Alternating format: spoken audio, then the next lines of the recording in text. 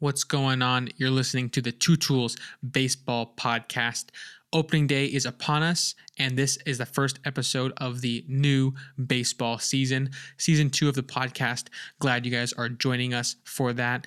This episode, we kind of went over some very basic stuff, kind of introducing the new season. We covered our awards picks as well as our predictions for each division, covered some of the final hot stove news of the off season, did some power ranking stuff, and overall just kind of recapped what we think is going to happen in the coming baseball season. So thanks so much for joining us, and let's get into it.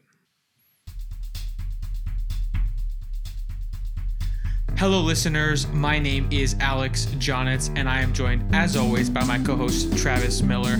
I'm more of a stats nerd, and he was a total stud on his D3 college team.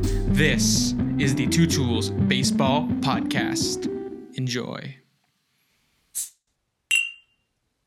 What's going on, listeners? Welcome back to another episode of the Two Tools Baseball Podcast, Season 2, Episode 1. Can't wait. Alex and I are debuting our second season of the podcast right before opening day. We came to you guys live 1 year ago to this day. Actually, I shouldn't really say to this day, but before opening day. Guys, fans are excited. We're excited. Tomorrow is opening day. Get to see our team, the Angels, play, get to see the other 29 teams of Major League Baseball, pretty much see what they did in the offseason and see how they can compete. Getting put to the test this season so far. I know it was an interesting offseason, Alex, and we're finally here. We're stoked. We're excited. We're ready. We think, of course, this could be a year that the Angels make a lot of noise. We'll get into that for this episode. But so far, Alex, jam-packed episode for this one. We'll talk a little bit about free agency, trade, and preseason news, things that have been happening the past week. Actually, some trades and some acquisitions have occurred the last couple of days, which is kind of surprising before the season starts. We'll talk about that. We'll give into our AL and NL inputs, kind of see where each division shapes up, see how each playoff structure kind of lines up. We'll talk our predictions, all that stuff. We'll talk about our overrated and underrated teams that we think going into 2022 could make some noise, or some teams that could melt throughout the season. And then we'll also get into our MVP, Cy Young, and Rookie of the Year picks. Me and Alex, of course, just got back. Little trip to Vegas, round 2, second year in a row we go to Vegas, make our baseball picks. Last year came out winners, came out on top. We'll see what happens this year. We'll give our picks on who we thought will be the favorites on some of these awards. And then, of course, talk about our top 10 power rankings opening day preseason list. MLB came out with one of theirs that, has some truth to it, I'll say, but also has, I think, some false teams, maybe some fakers or fraud teams, as you would say. But we'll get into that, talk about that to kind of end things up. But Alex, let's get right into it. A lot of stuff to talk about: free agency, trades, preseason news. We'll start off with that. We'll start off with a big one that actually happened, I think, when we were actually in Vegas or on our way to Vegas. But Craig Kimbrell from the White Sox to the Dodgers for A.J. Pollock. So now you'll see Kimbrell wearing Dodger blue, and you'll see A.J. Pollock wearing white and black White Sox colors. Alex, thoughts on that first trade? Yeah, I think it's probably something that's going to be good for both teams because the Dodgers obviously lost Jansen, had a chance to get another guy who's just shoe-in for the ninth inning. He knows his role. They know how they're going to use him. No complications there. And Pollock was someone who was super good last year and had value, but it was a kind of a redundancy because as long as Bellinger is good enough to be in the lineup, you're going to have Bellinger in center, you're going to have Betts in right, and there's only one left fielder, and you have Taylor, who was an all-star last year. You could argue Pollock had a better season, but Taylor has that versatility, probably more value to the lineup overall. They gave him that contract, so you knew Pollock might be in the chopping block. Ended up being the case. Second base is usually a spot where Taylor might see some time, but of course you have Lux as well as also Muncy when he comes back from injury. He'll be DHing for a bit, but then probably eventually play a lot of second base, so... overall, they knew the left field spot was not as wide open as before, so Pollock, they sent him out. And I guess the right field spot was an opening for the Chicago White Sox, which that's, I assume, where Pollock will be ending up. So not a lot of defense. I mean, Pollock, I think he robbed a big home run last year, but I don't think known for defense at this point in his career.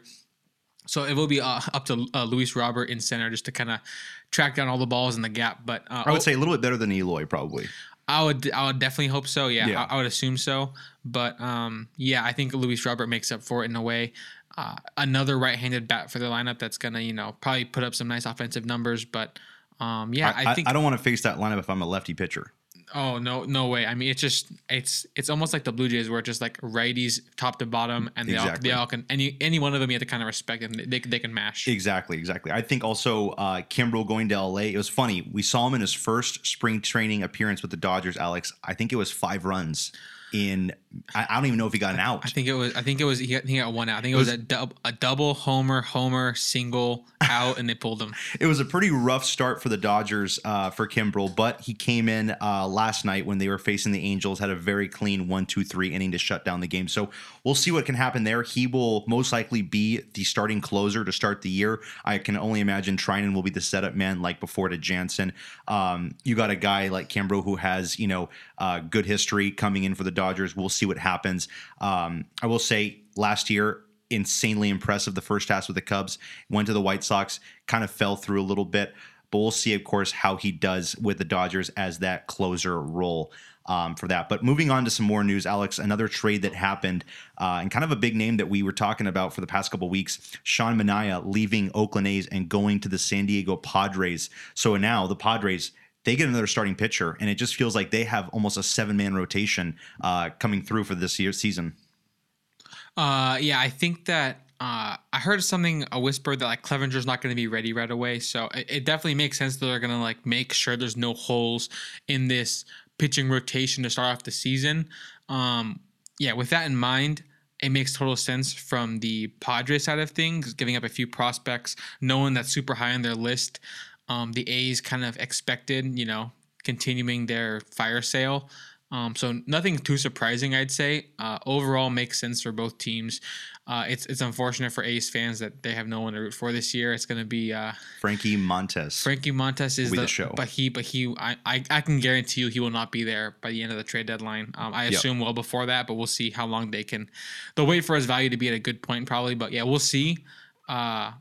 It's going to be Tony Kemp and no one else. That's honestly, that's very true. I think Chad Pinder could have a breakout year or something like that. But Elvis Andrus too, Sean Murphy. Murphy, of course, it's Sean nice Murphy's name. team right now, most likely. So Manaea going to the Padres, and now whispers the past couple hours, Alex, we've heard Paddock could be leaving San Diego and going to the Minnesota Twins. And I believe it's for Taylor Rogers, which would be an excellent left-handed pitcher out of the bullpen for San Diego. Of course, losing Paddock.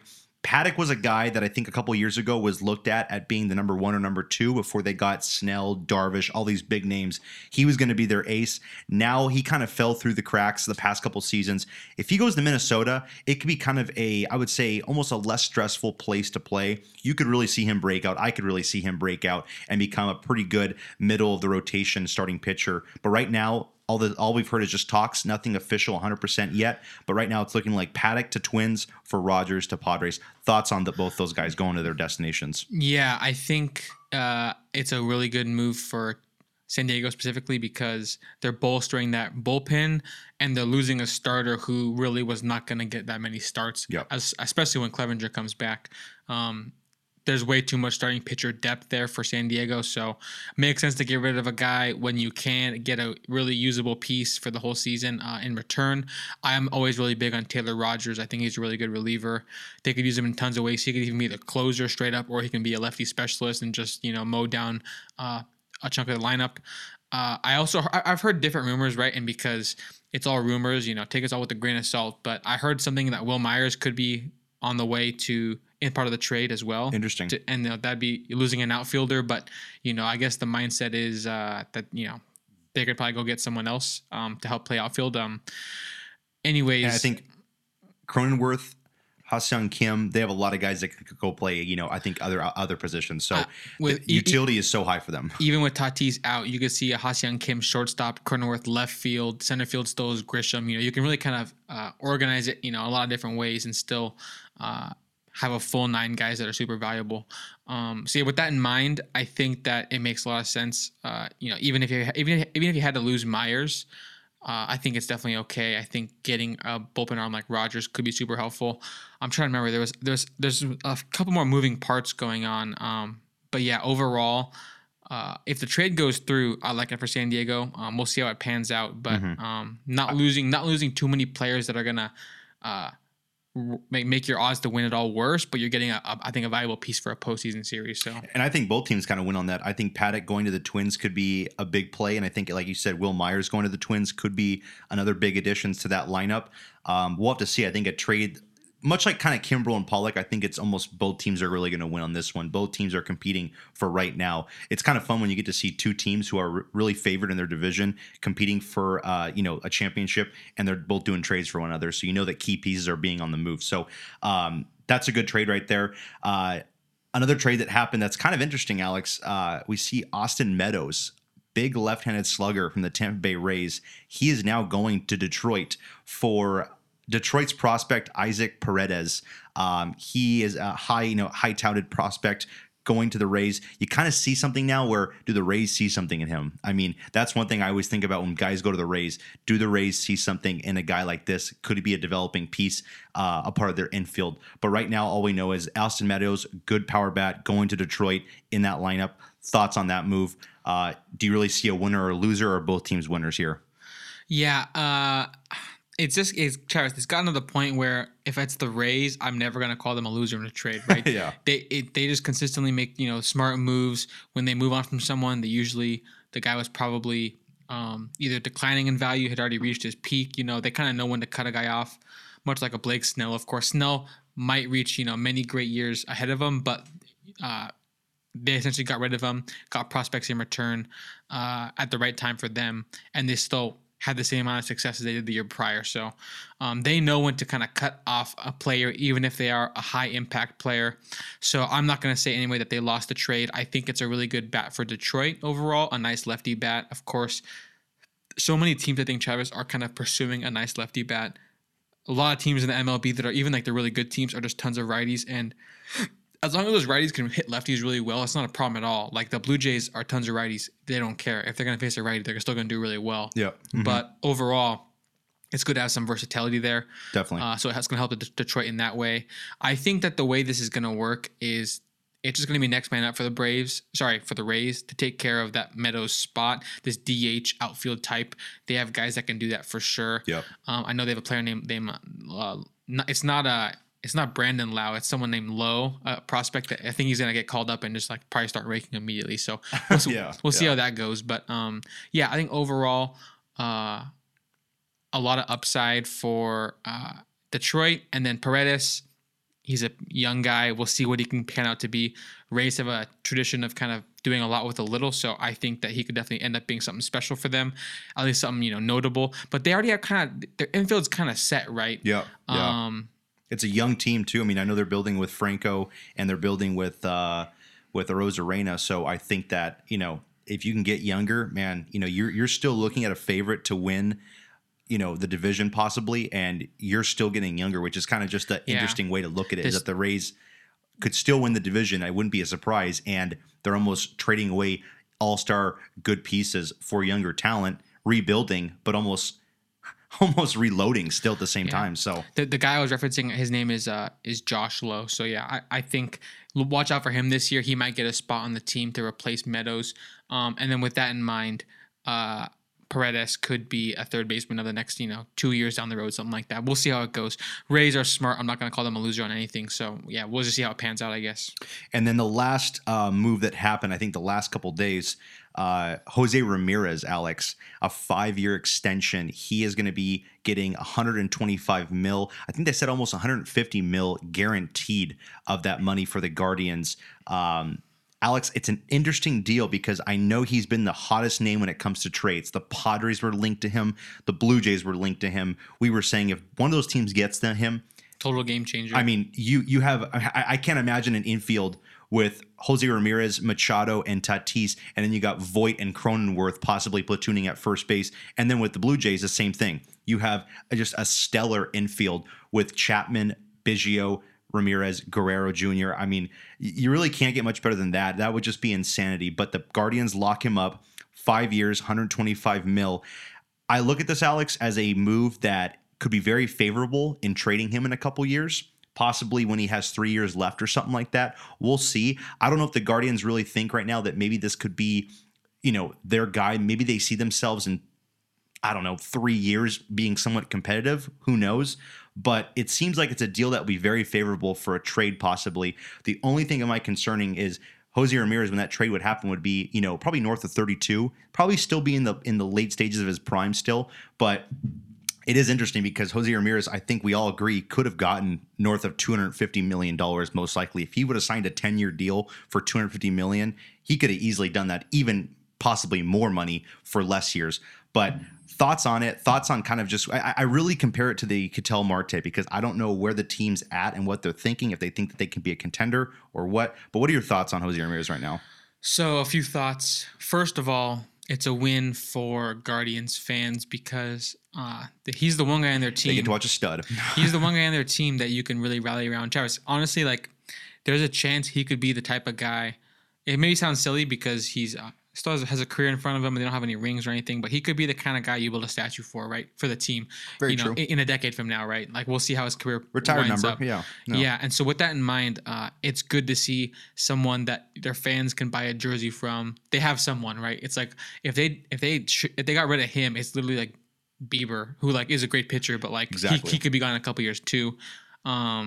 He could hit the free agent market. So, yeah, with all that in mind, it's a win for the fans, I believe.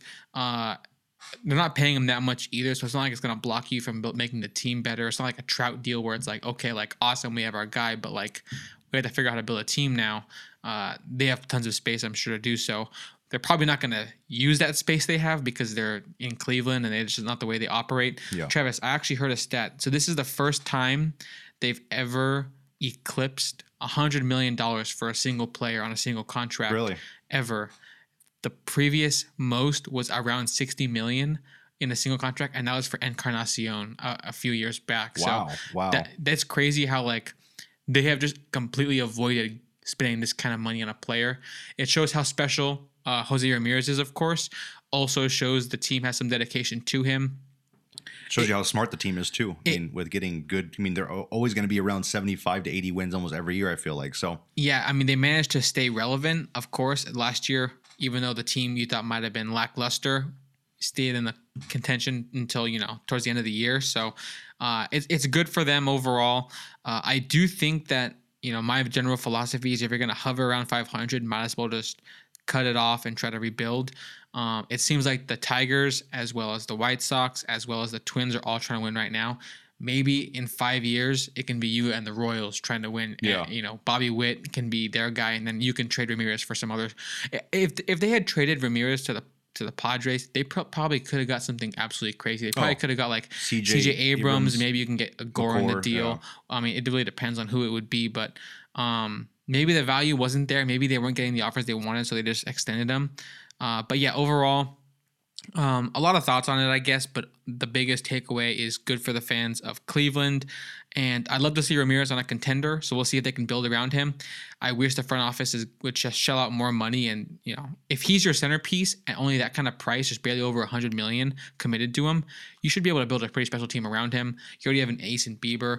You have to kind of just fill out the rest of the roster with some, above average players, and you could be a threat in a couple years. So we'll see how they go about things. But overall, congrats, Cleveland fans. That's true. I think that's a big piece. Now you get to see J-Ram, you get to see Bieber. Still a young, good starting rotation. I feel like for the Guardians, and then of course Clase to close things out.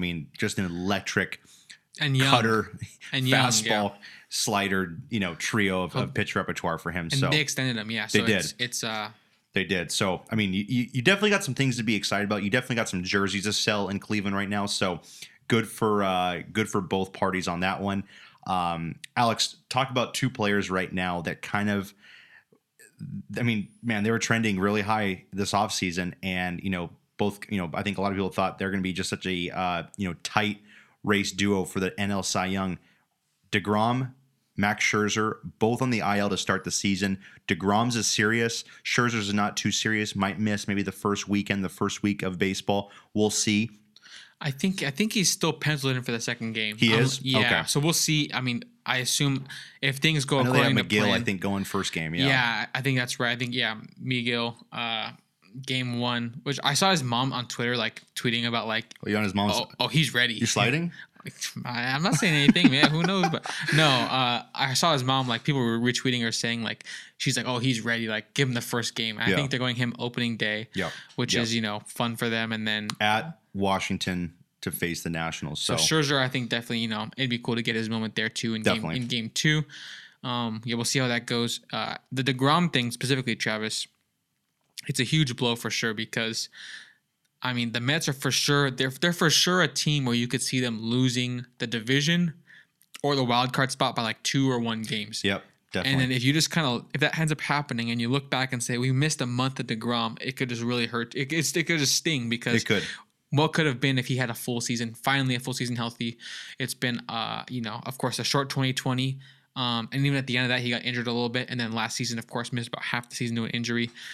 What could be if you got a full season of DeGrom, Scherzer, 1-2 punch, take the division by storm. Bassett to go over there, number 3. I mean, it's a really special combination they have over there, and to see it already run into some roadblocks is unfortunate for those fans for sure. Yeah. I still think that they have enough to kind of keep them treading water until DeGrom comes back. Mm-hmm. Just hoping he comes back fully healthy and no issues. Definitely. And then to build on that, Travis, I heard a quote, despite his injury, he said this pretty much after being removed from a game from injury.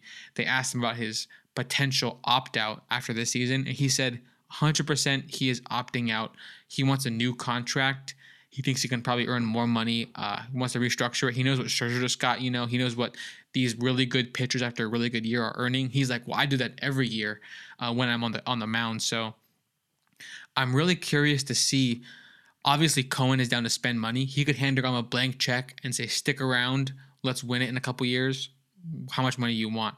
I could also see it being, if the year goes poorly, but DeGrom still goes well, I can see him saying, I loved it here, but I'm going to just try to win a ring before I retire. So I'm going to go sign with the Dodgers or, whoever it may be, the Braves or whoever's the favorite in a year from now. So shockingly, around the same age as Kershaw, which you would never think. And I think Kershaw, I saw a stat on Twitter and someone was a Dodgers fan and they made a good case for Kershaw because Kershaw has the same career ERA as DeGrom and double the innings and at the same age. So it shows how, DeGrom, Travis, we rave about him all the time, but Kershaw on a career level is truly in a category with just like the top pitchers of all time. It's really crazy. Easily. And so that's a good point. I really wonder what happens. Will a team spend a lot of money AAV and give him a 3-year deal? I could see honestly, I could see somewhere around 150, 3 years. I could literally see him getting $50 million a year if someone is down to spend it. I could also see someone saying, you know what, I think you're going to pitch well into your 40s. I'm going to give you a little bit of a longer contract because I know you're going to get injured. I don't want to see injuries happen in year 1 and year 3 of that contract. So really, I'm only paying you for 1 year. Who knows? They got to really do a lot of evaluations with DeGrom, but he's still elite. Hope he comes back around end of May, June maybe. I know they said they're taking 4 weeks off to just not throw, and then they'll reevaluate him at the end of April, May, and then that's when he might begin his throwing program again. But with that, you're still going to need 2 to 3 weeks just to get things going. Mm-hmm. Maybe even a 4th week, possibly even longer. Who knows? He could be a kind of guy that might be looking to come back even in July. We'll see really what happens. But DeGrom, Scherzer, kind of a very unfortunate and a very tough start for the Mets with all of the momentum they have. Now they have to, of course, get their 2 Colossus Titans of the roster, of the starting rotation on the IL right now. So we'll see what happens, but tough start for the Mets. I know the momentum was really there for the start of the season. DeGrom, Scherzer in Washington, D.C. I think you're just about going to say that's an easy 2-0 start to the season for the New York Mets. But right now they're on the IL. So that's that. The last thing I'll talk about, Alex, was just some of the preseason news. I know we had our rankings last week, but I know we talked about our top 10 and kind of going over that. MLB came out with their top 100, of course. Yep. And of course they went down to number one being Shohei Ohtani. And then of course giving their, pretty much their 10 all the way down to 1 rankings. a lot of surprising names, I would say. I know me and you had a lot of guys higher or lower, some guys not even in the top 25 that are on the top 10 we even had as well. But kind of going through it, I guess what's the most shocking, ranking as you see from these top 10s? What's the one that you're kind of just most shocked about? I think I know which one it is because he wasn't even in your top 25. But out of this, what kind of just raises an eye when you look at this top 10? Yeah, you hit the nail on the head with your prediction. Freddie Freeman, I think, is an absolutely great hitter, but I think Freeman is either. I want to make sure I'm not like saying something too egregious. He's a really good hitter. He's not an MVP level hitter, right? No, of course. And he's just playing first base. Yeah. I think someone with his level of offense, if he was playing center field, I'd put him at 9, right? Mm-hmm. I think he's like a similar hitter to Betts. Betts maybe a little bit better than Betts, but Betts is playing like a gold glove, platinum glove kind of right field. I see that argument. And Betts, they actually have him above Freeman still. But we had Betts not even in the top 10, I don't think. Betts right there is 6. But our list, I think I had him in 12 or 13. I was 11, yeah. So, anyways, I just think that, Freeman is someone who I think is an elite hitter. I think that the position is really stacked. They have him one spot below Guerrero Jr. I think there's more of a gap between them. I think Guerrero Jr. is a significantly better hitter. Mm-hmm. We're talking about like a 150 OPS plus or greater from Guerrero, I would say, going into next season. Freeman probably closer to a 130, 135, 140 at most. Mm-hmm. So just my estimation. Guerrero, but a better fielder, of course. You'll agree. I would agree, but I think at first base it doesn't matter as much. If it was in right field, like the difference between like Mookie Betts in right field and a Bryce Harper is a bit different than a gap between first baseman, because I think at first base, the defensive value you provide with a really good glove is limited to begin with. So that's my take on it. I think that people kind of, like you said it yourself, you don't see him being an MVP kind of guy. You did have him in your top 10, but I don't want to bash him because he, deserves tons of credit. And he had a really hot second half last year, was really good in the postseason, got himself a ring, got his hometown or his drafted team. He got them a ring. He deserves all the credit. I just think the top 10 I think it's way too high personally. Like I had him, below Olsen, of course. Yeah, and you had number 3 at the first base. Yeah, I think that's not a crazy take. Some people might disagree. Have Freeman above Olsen. That's fine. I think Olsen is higher. Even if you have him, just call it a wash. Olsen is nowhere near their top 10. I think he's up around the 20 area, like how I had Olsen in the 20 area. Mm-hmm. So I think that's like a good spot for a really good first baseman. I think to be a top 10 first baseman, you have to be a truly, truly elite hitter, one of the best hitters in baseball to be a top 10 player as a first baseman. That's how I see it, because your game is going to be so one-sided, right? Yeah. Even if he was a great fielder, like Olsen is a great fielder and he's got a good arm. I remember a play, I think it was like opening day or opening series of the 2020 season, and Olsen like threw out Ohtani as Ohtani went from second to third. So he had a really great throw, a really great glove. Olsen, I think, is a great fielder. And even still, at first base, the defensive value is just very limited compared to like if you were a shortstop with Freeman's kind of hitting, you'd be the best player in baseball. So that's where I'm at with that. I see it as Freeman. To me, Freeman is one of the most consistent hitters.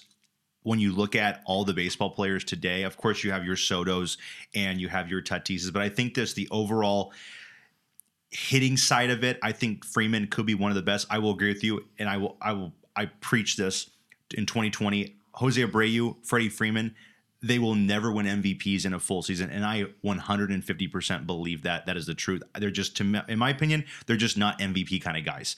Freeman is never going to hit 45 to 50 home runs in a season.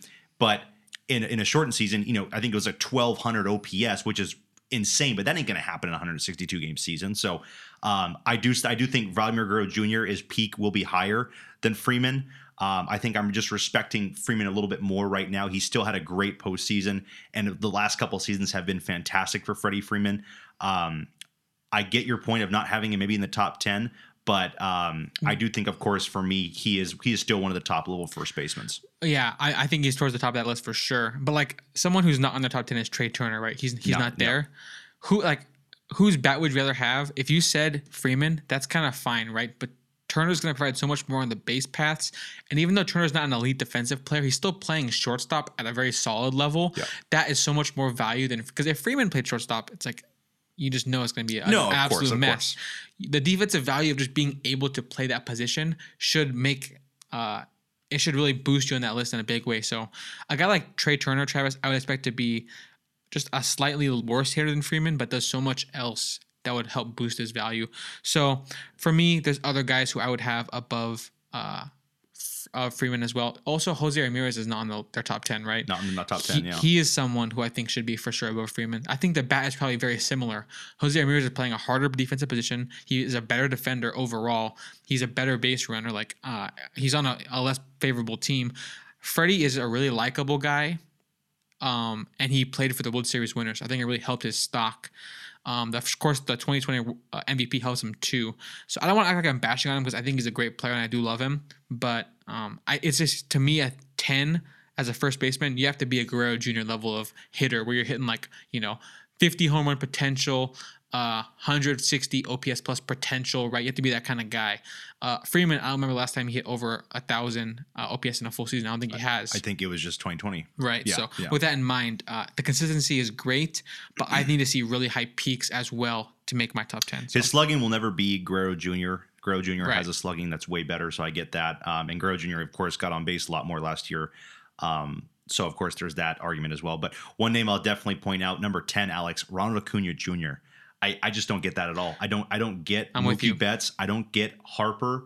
And I know I said it. I think in my list, I definitely had Acuna Jr. in my top 5. But for my opinion, I just don't see Guerrero Jr. I don't see Freeman. I honestly probably don't even see DeGrom, Betts, or Harper better than Acuna Jr. A little bit of a weird number 10. I think it's just because he got hurt last year and we only got to see a small sample size. It was an insane sample size. But what we saw from him was so good. Exactly. You're going to get the most 5-tool outfielder right now in the game with Ronald Acuna Jr. with the speed, the power, the defense, the arm, everything. So number 10 is kind of outrageous, and I think you'd probably agree as well. I think you had him, of course, a lot lower than that. I really don't think I could...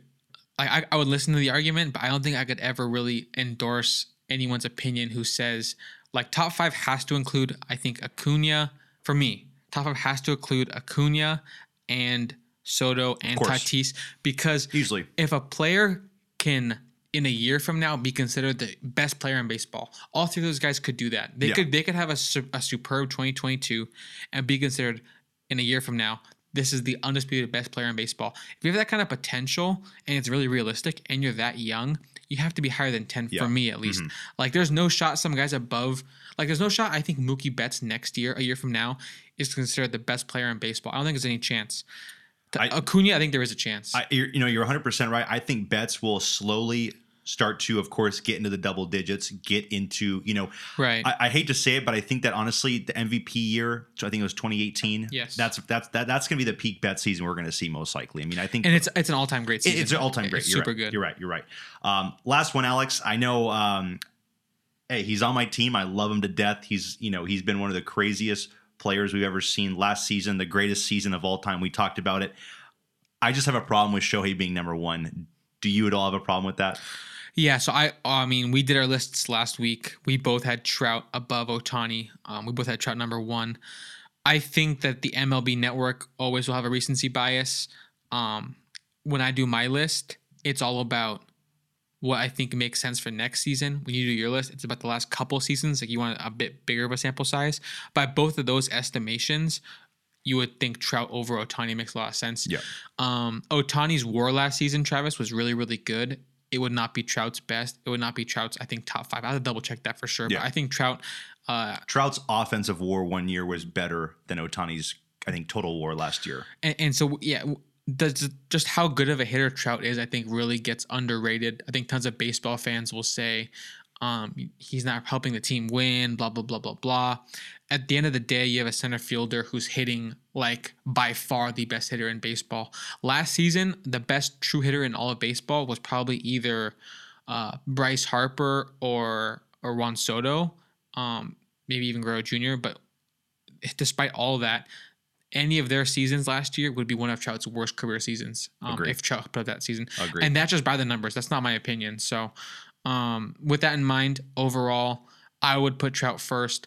I think Ohtani winning first is honestly, it's great for the game of baseball, showing how quickly a player can rise. Ohtani was not ranked in their top 100 a year ago. You're correct. Going into That's the right. 21 season, unranked. Seeing him go from unranked to best The player, best stock. it just shows like I heard a YouTuber named Foolish Baseball talking about this, and that's really interesting. He said that if you didn't have him in your top 50 last year, it was a mistake because you knew deep down if he put it all together, he could be the best player in baseball for that one season. Yeah.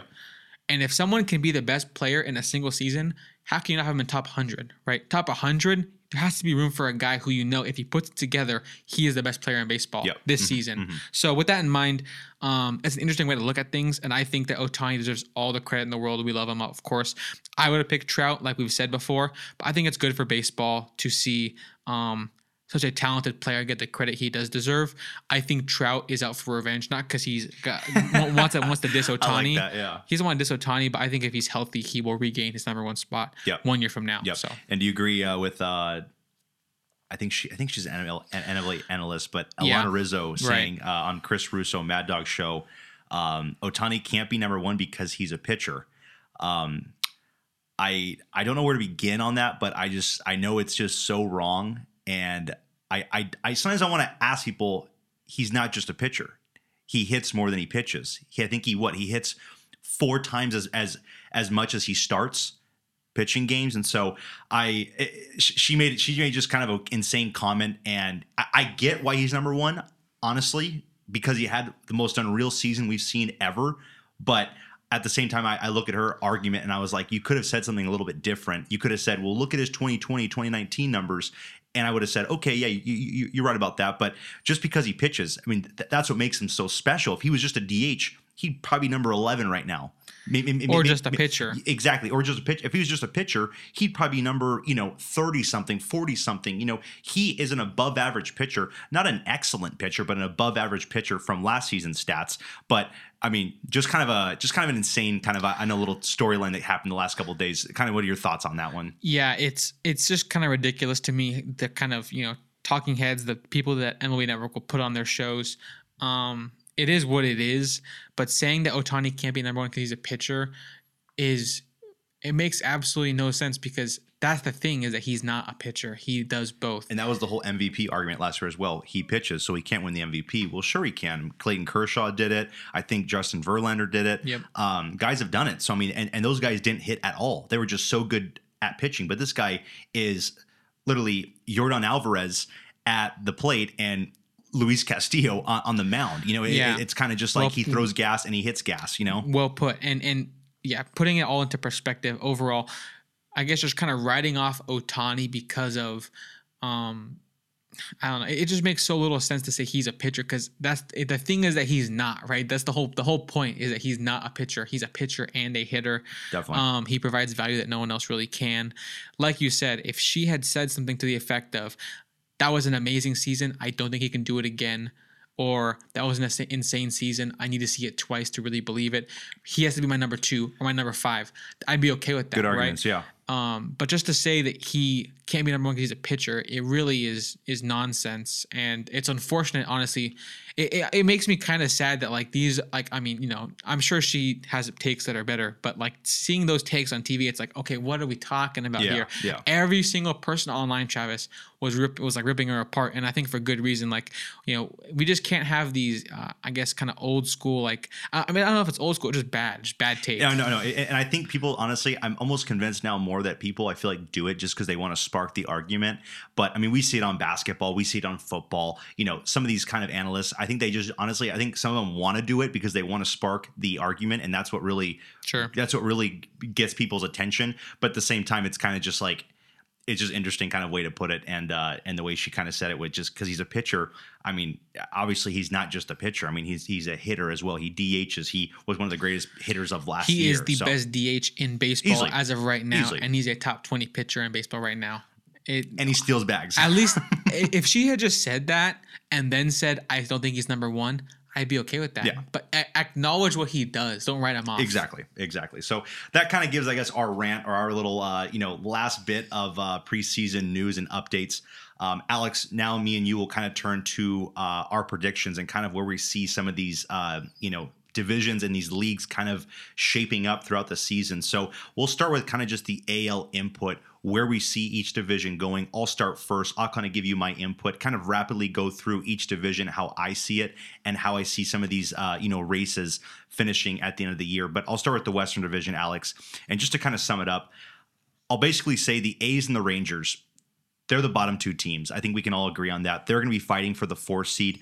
I have the Rangers finishing above the A's. I think it's pretty easy or kind of common to see that.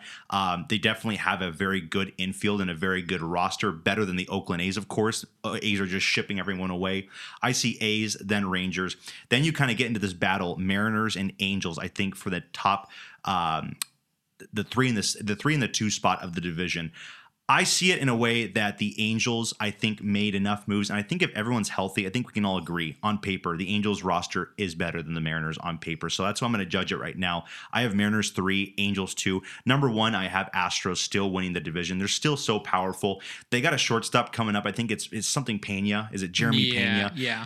I've seen spring training videos. He's still mashing it. I mean, he's almost like a Correa comparison. It's just it kind of upsets me that they're already, fill the hole like that. They're already filling these guys up, and they still have, I think they can get a better season from Bregman. I think they can still get a good season from Altuve. Kyle Tucker's getting better. Don's getting better. They have a lot of guys that are still going to put up good numbers. I put money on the Astros in Vegas. I put $25. I think it wins me about $35 or $38. So for the division? For the division. Okay. So I don't want to say it's a shoo-in, but it's definitely a smart pick. I think they're the second favorite odds to win the division for all the division winners for the AL. But that's kind of how my West shapes up. Astros, Angels, Mariners, Rangers, A's. We move to the Central Division. For me, Alex, number 1, I think, is pretty easy, and I think most people would agree. The Chicago White Sox should be the division winner for that division. They did it last year pretty easily. They should do it again. I'm not saying they're going to be one of the best teams in the AL, but I think that they definitely can win the division pretty easily. They kind of have all the strengths in the bullpen, in the roster, the lineup, and also the pitching staff. 2 through 5 is kind of interesting because honestly, I can see some things happening where it kind of shakes things up. Number 5, I'll say, Alex, I think the Royals are going to finish last in the AL Central. I think they just definitely have pretty much the weakest roster. I think when you have, Greinke as your opening day ace, that kind of says, they're not going to be very strong performing. They do have Brady Singer. They have some strong performers, young prospects, young team. I see them finishing 5th. Number 4 for the Central, Alex, I have the Guardians. I know they just signed Jose Ramirez, but I think that they're still I think they just need to figure out exactly what they need to do. 4, I think, is a good spot for them. I think the 2 teams above them will be battling it out for the 2 seed, Twins and Tigers. For me, Alex, I have Twins finishing 2nd. I have Tigers finishing 3rd. I will be honest, I think number 2, 3, and 4 in this division, you're going to have between 83 to 75 wins. I think the 2 and the 4 spots could be extremely tight. So we'll see with that. But I have White Sox, Twins, Tigers, Guardians, and Royals for the Central Division. East Division, Alex, I'll start off with number 5. It's going to be the Baltimore Orioles. I don't see any other team finishing worse than them. Of course. Every other team is more powerful than them. So that is that. Then you get into your 4-headed monster, Red Sox, Rays, Yankees, Blue Jays. 4, I think we're going to agree on, Red Sox. They lost Chris Sale for 60 days. We don't know what that rotation is going to look like honestly, in the next couple months. Guys might be called to do, more than they've been asked to. I know Nathan Eovaldi will be the ace of that staff, but you get guys like Pivetta. I'm even thinking Paxton will have to kind of have a revamped year. And I think he's even missing time already. And so we'll see with that. I see Red Sox having a great lineup, a very bad pitching staff. I think they'll finish 4th in that division. Moving into my top 3, Alex. Number 1, might be kind of a shocker, but I think also it's a favorite in that division. Number 1, I have the Toronto Blue Jays. Number 2, I have the New York Yankees. And number 3, I have the Tampa Bay Rays. I know it's kind of a shocker. I think the Rays still managed to get into the playoffs. I think they still could win 90 games easily, but I think that the Yankees and the Blue Jays will have more wins and will be more of a fight and top dog for that number 1 division and for that number 1 seed in the AL East. So that's kind of my rundown of the AL, just kind of quickly to go through the seedings. if you have yours, give me kind of yours where you see kind of each division shaping up, and then we'll go through kind of our playoff seedings and how we see the playoffs looking. Yeah, so I'll go the same order as you. I'll go West, Central, East. I haven't like solidified in my mind a 1 through 5, but the basics is we're almost in agreement all the way through. Maybe some small differences, but I agree. 5, I would think in the West would be, of course, Oakland. I think for us, Texas makes a lot of sense.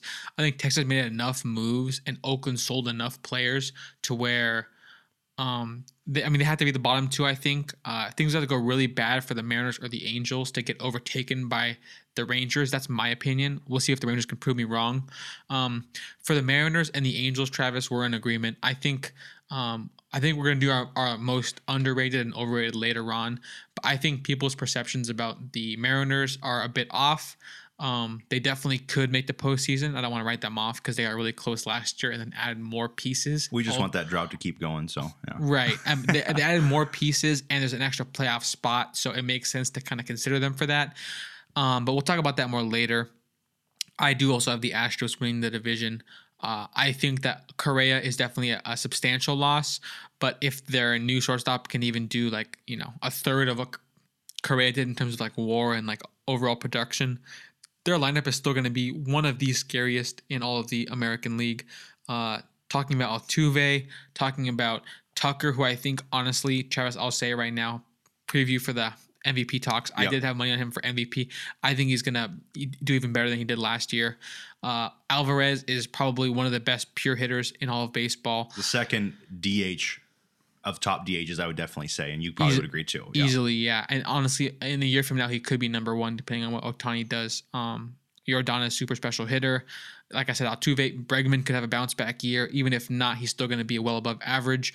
Gurriel is going to be above average hitter. Brantley, another above average hitter. McCormick, even as a center fielder, I think was getting lots of stock. I think there was a lot to like about him. The pitching staff for them, I think, is a bit of a step back, mostly because there's a McCullers injury. Not sure when he's coming back, even though I do like his numbers a lot. I think he's a really good pitcher. Cy Young kind of upside if you can piece it together for a full season, but I didn't bet on him in Vegas because I feel like these injuries are kind of becoming a trend for him. Don't want to, put all that money on that, but overall, Framber, Luis Garcia, there's young arms that can continue to get better. So a lot to like about the Astros still. One of the favorites in the American League for sure overall. Moving on to the Central, I think that the White Sox should be the clear-cut favorite. But I do think the Twins and the Detroit Tigers do smell some weakness. I think they're going to put some pressure. I would pick them at 2 and 3. I'm not sure what the order is going to be. It really comes down, I think, in a big way to how these teams start out and then what they do the deadline. Because the deadline is really going to be how some of those like 2 and 3 seed, these wild card teams, they can really make a big push at that deadline. So I'm going to wait off to kind of, say who will finish second and third there. But I do like Detroit and Minnesota to be the second and third seed in some order. I also agree. I think fifth place would probably be the Royals. I do think, however, Travis, that there is some sneaky upside to the Royals if they do kind of piece everything together. Nicky Lopez, middle infielder for them, really great defender, almost like a David Fletcher type, where the power is not there, but the defense is super good. I think he's faster than Fletcher, stealing actually a lot more bags. And then I think he is for contact at an elite level.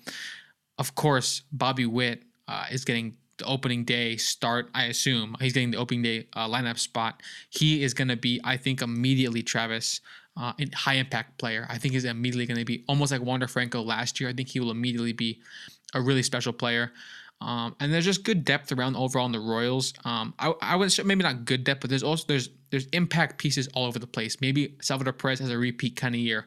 Maybe Brady Singer finally breaks out. I know they have other starting pitchers in their prospect pool that could get the call up this year. So overall, there are some things to like, I think, for the Royals, even though I do have them probably finishing fifth. Moving on to the East now, like you said, it's a four-headed monster. Not even going to address Baltimore.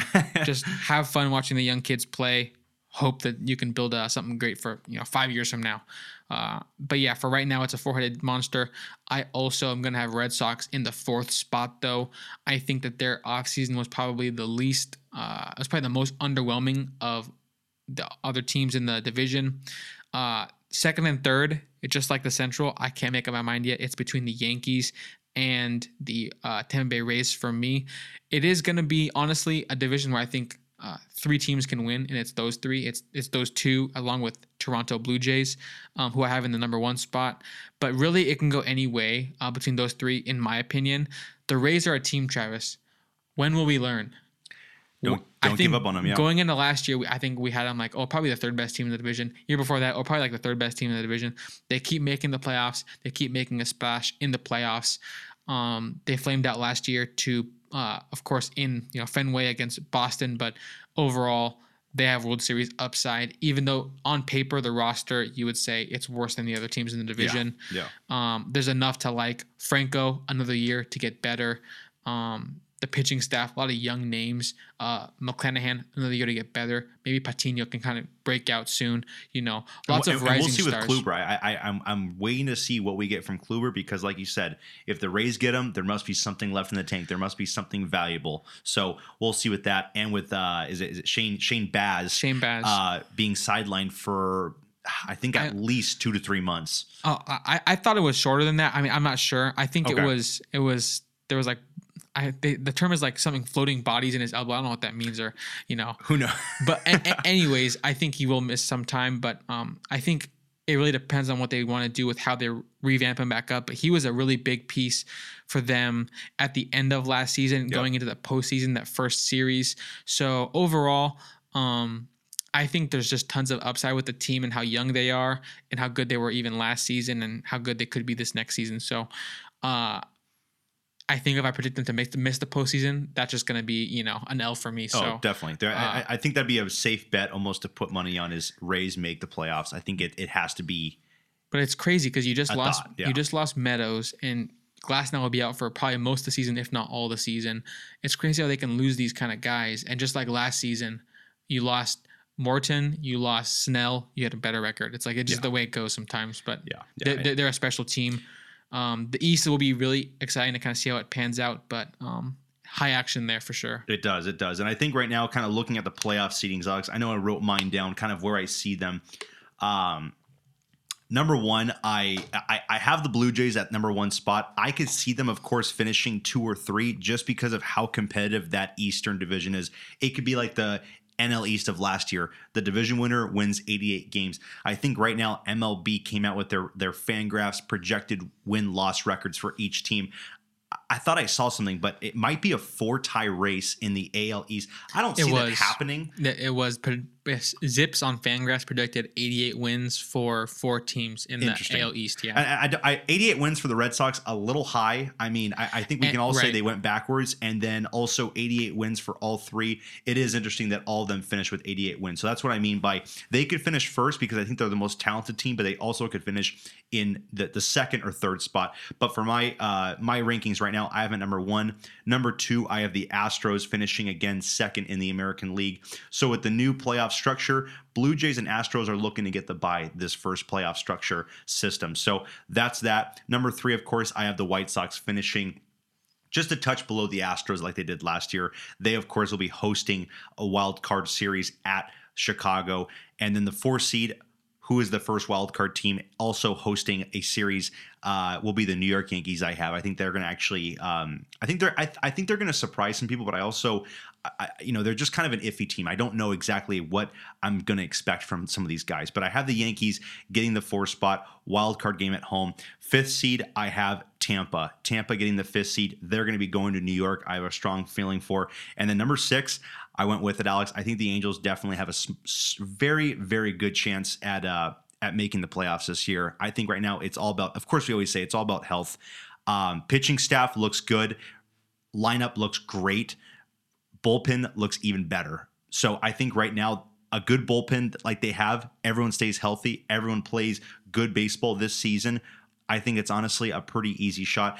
Honestly, I don't even roll out the division. I think they can definitely make some noise in the division as well. I have Angels, though, number 6. They, of course, going to Chicago, playing in the 3 and the 6 seed wild card game. That's kind of how I see the playoffs. Anything you want to comment on that? How do you see the playoffs shaping out? Do you see, Blue Jays being a top one, or do you see maybe White Sox or Astros finishing in the top seed? What are your thoughts kind of on the playoffs next year for at least this October? Yeah, I think Blue Jays at the top makes a lot of sense. I personally think that just based on like the strengths of divisions, I think the Astros have the best chance to really separate themselves from the rest of the division, therefore probably having the best record. I might go Astros as number one record, but that's, I assume a team like the Astros as well as the Blue Jays, Rays are probably all within 5 games of each other. So at that point, it can really go either way. I expect, Astros, Rays. Yeah, I think almost 5 teams I want to just lock in. And for me, things could change. We'll see how the Central shapes up and stuff like that. But the 5 teams I really want to lock in are just like the Blue Jays, the Rays, the Yankees, the White Sox, and the Astros. If any of those 5 teams don't make it, I'll be surprised. I think those 5 teams are all trending really well to make the playoffs. The 6th spot, in my mind, will be up for grabs between the Angels, the Red Sox, the Mariners, and then maybe if they continue to add the Twins and the Tigers, maybe one of those teams could try to get a Montas kind of guy. Maybe they could add another bat. We'll see. But I think overall, those 5 feel super like locks to me. I agree, Travis. The Angels, I would go out there and predict the Angels to make the 6, 7. If you told me for sure that the Angels would have average or better injury luck this season, average to MLB or better, I would say we make the playoffs. But year after year, it seems like all the starting pitchers start breaking down, or Trout goes down, or Rendon goes down, or Ohtani goes down. If that kind of stuff happens again, of course, it's really tough to pick that team to win just based on the track record. It's one of these things where they have to prove it to us. You can't really say that they're going to do it until they do it because they have to prove it. So we'll see how it shapes up.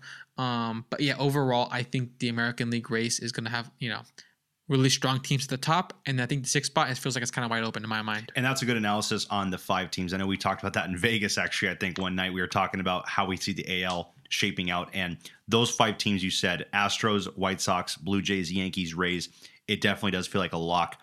It just feels like the 6th seed, which is what they added, is the one that's really up for grabs. We'll see how each division kind of plays out. If maybe if the Central just gets very weak, maybe it's easier for the Tigers or the Twins to really elevate themselves and win more games than a team in the West or the East. But we'll see. Alex, moving on to the National League now. I'll kind of run through the same kind of format, how I see each division shaping out. I'll start with the NL West. Pretty simple. The 4 and the 5 is going to be the big battle between the Rockies and the Diamondbacks. Those are the 2 teams I don't see tough battle at all competing. I think we can all agree Rockies, Diamondbacks, their main competition is with each other. No one else. Everyone else, I think, will just squash them this season.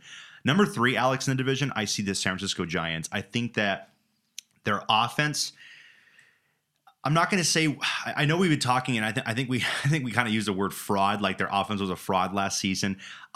They would have to really get a lot from guys like Longoria, Crawford, Belt to have almost very similar years. I don't see that happening. I know Longoria is already going to miss time on injury. Really? And Belt, I think, only had played 1 spring training game or 1 or 2. So it's like it's already a tough start. Already rocky, right? For some of the veterans who really popped off last year. Exactly. So I see them finishing 3rd.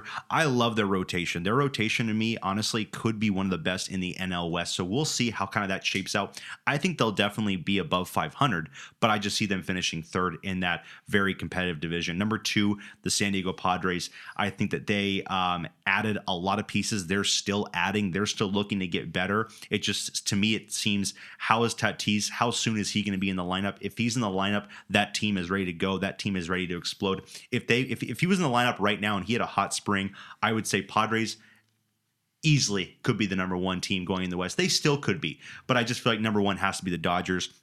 You kind of always say, it's kind of like the Rays. Don't ever count them out. The Dodgers are always going to prove to you. Last year, crazy how they just kept up with the Giants. The Giants just had a unbelievable, unpredictable year. Last year, I was looking at their over-unders. Predictions was 74.5 wins. They won, I think, 107 or 108 games. I mean, I don't understand how you go almost 30 games above your over-under projected, projected record. So Giants, give them kudos for that last year. I don't think they, of course, bring that luck. I think Dodgers, of course, can lock up the West this year at the number 1 seed. Central, Alex, again, 5 seed. It's the Pittsburgh Pirates. I'll leave it at that. They're looking to trade. They're looking to get young players. Don't see them being competitive at all, of course. Number 4, I have the Reds. Again, they traded a lot of guys this season, lost a lot of guys. They'll be in competition for the 4 seed with, I think, Their main competition, I think, will be the Chicago Cubs. I think everyone can say Cubs, Reds, Pirates to round out that Central Division is a pretty easy kind of look at how that division will shape up. The top two dogs are the Cardinals and the Brewers. Brewers, I have number one. Pitching is unbelievable. One of the best bullpens, one of the best, probably the best pitching rotation out there right now at that three-headed monster. I see that rotation still being able to help some of that offense. They got Hunter Renfroe. He's going to provide a lot of power. I, of course, wanted them to do more moves. I know we talked about that as the Brewers needed to make more offensive moves, but I still think they can definitely win the division. Cardinals, good defense. Pretty good lineup, good roster, I would say, but I still don't 100% believe in them to win the division. You can kind of say maybe getting Pujols is going backwards, maybe having Yadier is going backwards. We'll see how that kind of shapes out. If they're going to do one last, reunion kind of season. I'll tell you this: if they don't go make the playoffs and those guys are all on the roster. They will be on the roster, but I think fans will definitely say, okay, what a wasted year. Like we literally went for more of like a reunion type, but we'll see if Adam Wainwright can definitely still shove it. But right now I have Brewers and Cardinals finishing in the top two with the Brewers winning the division. For the East, Alex, number 5, this team it sucks that, they won the World Series a couple of years ago, but number 5 is the Nationals. I think it's pretty safe to say they'll probably be the 5th seed. Marlins are on the rise. They got a lot of good pieces. They made a lot of good moves this season. It's definitely a franchise that you like to see make these moves with these young players. Now you get some of these veteran bats, Jacob Stallings behind the plate, Jorge Soler, Avisail Garcia in the outfield. It's definitely a nice shaping look of a team. I think they're still going to, of course, not be of too much competition for the division. I think they have a really clear shot possibly at getting 80 wins, I think. I think they could really hover around 500, which I think would be an exceptional finish for the Marlins this year. I think that should be almost a goal they're looking to get, is try to play 500 baseball. They finish in the 4 seed. 3 seed, Alex, I have the Mets. Be honest, I'm not too high on the Mets right now. With what I've seen, I feel like the last couple days, and I just don't know about how their staff can hold up. 3 seed is the Mets. I think they, of course, still finish easily above 500, but I think that they'll be the 3 seed. The 2 seed, I like the Phillies. What we've seen from Bryce Harper, I think the last 2 weeks, Alex, I really like. I really like what he's been doing, ways and swinging the bat. Bryce Harper, I think, will help that team. And, of course, I think Nola will have a better year. Zach Wheeler will have a Cy Young-like finish year again, I believe.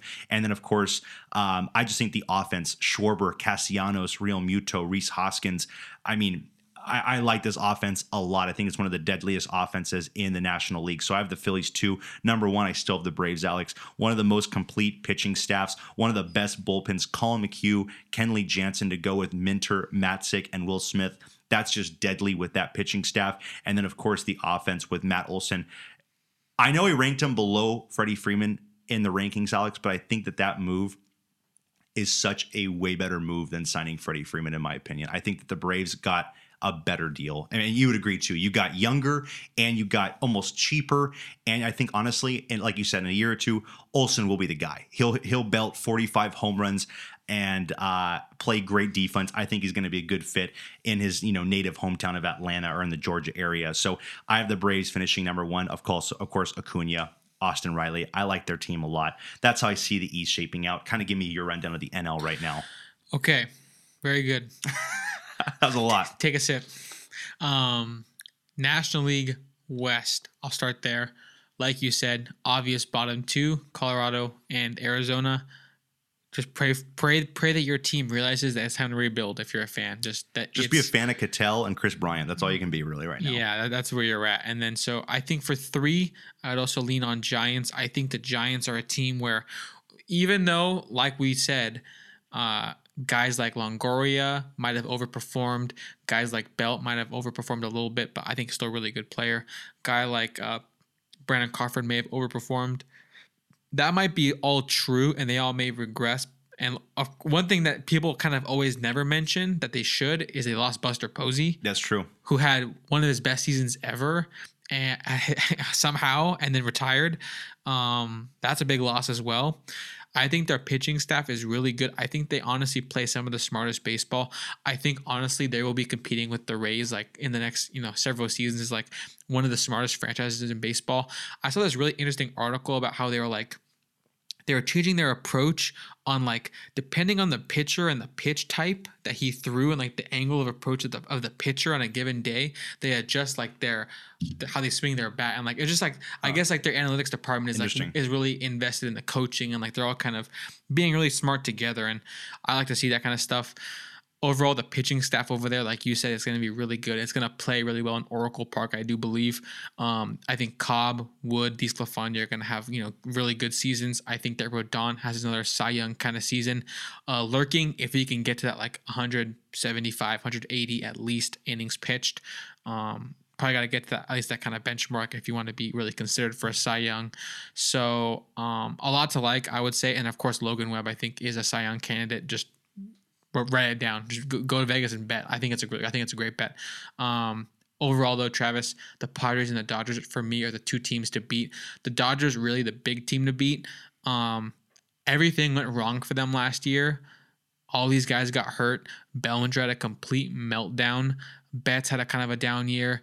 Muncy got hurt, even though he was playing like an MVP. Kershaw got hurt. Buehler and Urias had to really carry that rotation. May had to go out for Tommy John. Everyone was getting hurt, right? Bauer was just doing things on the side. Great point that they're by far their biggest acquisition of the offseason immediately became played 2 months. Immediately became a zero, right?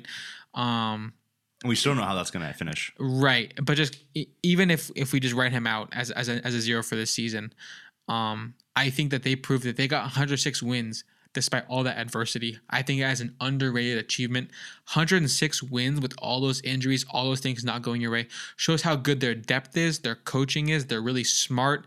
They kept it together. They made good additions. Albert Pujols, even though Travis, we make jokes about him all the time, he ended up, I would say overall, worked out for them, at least with somewhat of a positive as a bench bat. Looking at around the rest of their team, of course, they're going to make big ads at the deadline. So if you want to project like who's going to win the National League, the Dodgers out of any team are down to go get the Scherzer and the Trey Turner at the deadline. They will make the big move at the deadline to put themselves over the top, to make themselves the real favorites. And of course, Coach Dave Roberts, Travis, just said like a week ago in a spring training press conference, he said, we will win the World Series. He just said that to his reporters. So they have a lot of confidence over there, and I respect that. So for me, they have to be number one. Like you said, if Tatis was healthy, Padres could flirt with that spot. I think their pitching will do a lot better this year than it did last year. Darvish had a down year. I think he comes back up quite a bit. I think Snell also is going to be really solid. And then I think Musgrove, what we saw last year, I think that was the real deal. That's who he is. Add Manaea, get Clevenger back. Really deep rotation for them. So, and the bats to get it done. So I think that they're a solid 2 seed, a solid wild card team in the National League. Going to the Central, I agree with your bottom 3. It's Cubs, probably 3rd, my guess. Reds probably 4th, Pirates probably 5th. But in some order, I think those teams are going to be non-competitive personally. Just root for your guys, right? You got Brian, Brian Reynolds, Jonathan India, Seiya Suzuki. Each team has a guy that they can kind of rally around or whatever. But it's overall probably not looking good for the playoffs. Big 2 teams are Cardinals and Brewers. I would lean slightly towards the Brewers. I give them some credit for last year. I was so high on them last year, right, Travis? I said from the get-go, they're winning the division. I bet money on them in Vegas. They'll win the division. They're going to be really good. I like their pitching going into the season. I still like their pitching going into this next season, Travis. They just failed to take advantage of what could have made them a National League favorite. If they'd added 3 bats, 2 bats, they really could have. They chose not to, and I think that's unfortunate. Overall, they made some moves, of course, but I think that they might be a little bit worse than they were last year. Just assuming Woodruff or Burns, one of the two, takes a little bit of a step back, it'll hurt them by a couple wins, I'd assume. But overall, probably a division favorite. I would not count out the Cardinals to win the division, though. Their pitching, I think, is honestly not good. Flaherty, I think, is already on the IL. Wainwright is going to take a step back. Last season was too special for a 40-year-old, right? It was too good for a 40-year-old. I think Yadier continues to age, of course. Pujols on the bench. I don't think it's going to be a minus move. He's not going to be like a -1 WAR because he's not going to get that many plate appearances. He's going to be fine. clubhouse guy, a famous quote. But yeah, I think that the bats and the defense are special enough to kind of keep them in that race with the Brewers. They will keep the pressure on the Brewers. I would pick Brewers if I had to make a decision right now, but we'll see how that race shapes up between 1 and 2. But it's a 2-man race in my mind. Going to the East, I agree with your 4 and 5. 5, I would also agree Nationals. 4, I would also agree Miami. I think that the Marlins do have some sneaky upside. A couple years away, almost surely, right? I think a couple years before they get some of that great minor league pitching or that prospect level pitching to become established in the majors. Trevor Rogers was the first glimpse we saw. Next up, it's going to be Sixto Sanchez. It's going to be Max Meyer. All those guys coming right behind Alcantara and Pablo Lopez. They're going to have a really great rotation in the near future. So a lot to be excited about for them. But for now, I would say a losing team. Could flirt with 500 like you said, but I would say a losing team. Now, Travis, it gets really interesting. The top 3 right there is probably the hardest thing to predict right now, in my mind at least. Very much like the AL East, yep. Because, Travis, the Braves last year, I was low on them, of course. I hate them. I know you hate them, yeah. They won the World Series, yes. They also had 88 wins, right? And do you think that they got a lot better, a little worse, or a lot worse? Like, I think that it's probably fair to say it's like either a little better or a little worse. Really? Do you think they got a lot better? I think they got a strong a little better. You said you like Freeman better for next season, right? I mean, yeah, but I just think and you're going to miss Acuna for at least some time. You miss Acuna for the first, month or so, but I think that we'll see what they can do at the deadline. But they had a losing record going into like the final month of the season. That's just true. They were like tied with the Phillies. They also added Soler, Rosario, Duvall, and Peterson, who all worked out. If that happens next season and they get some guys at the deadline that are kind of these average guys, if they don't do what those guys did and they don't overperform to replace like an Acuna kind of guy, I think it's going to hurt them. So I think overall, that bullpen and that pitching staff, in my opinion, still are that will get them through till Acuna gets there. And I still like Olsen to perform to have a career year next year, if I can say that as well. Yeah, I think Olsen, like I said, I have him above Freeman, so I think it is an upgrade. But I think people acting like they got way, way better. I think the pitching staff, it stayed the same. The bullpen, you added Jansen, you added McHugh, you lost Chris Martin. He was injured a lot anyways. But like, I think overall it's going to produce about the same. I think Will Smith is a solid reliever. I don't think he's a great reliever. I think Matzek and Minter are both very solid relievers. I think that they really popped off in the World Series, and that's why we remember these great moments. Of course, yeah. I don't see them being these dominant bullpen arms for 162 games. They could be really good. They're really good in a 60-game season, and they're really good in the last year's postseason. But for 162, I'm not 100% sold. They could easily win the division. They could easily win the World Series again, and you all can laugh at me, right? But I think for the time being, they're not going to win again. But yeah. for the time being, I'm just not sold that they're this favorite, right? I think that they easily could win it, but I don't think they're this favorite. I think that they have this weakness of Acuna injury, and then like I think they're getting overrated. The Phillies have this weakness of defense, right? Like it's just a crazy mess. Like Hoskins at the corners, you have Hoskins and you have Bohm, who are bad defenders. At shortstop, you have Gregorius, who is a bad defender. In the outfield, I think Sharper will be DHing, so at least you get his defense out of the equation. But Castellanos, Harper, not good defenders. Castellanos especially not a really good defender. It's really going to be on a Real Muto. I think Gene Segura is a good defender. It's really going to, Travis, it's going to come down to me.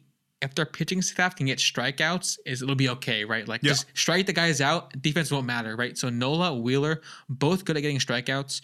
I bet Nola, spoiler alert, I bet him to win Cy Young. I like his odds a lot. I think last year was a complete anomaly. His ERA was way too high.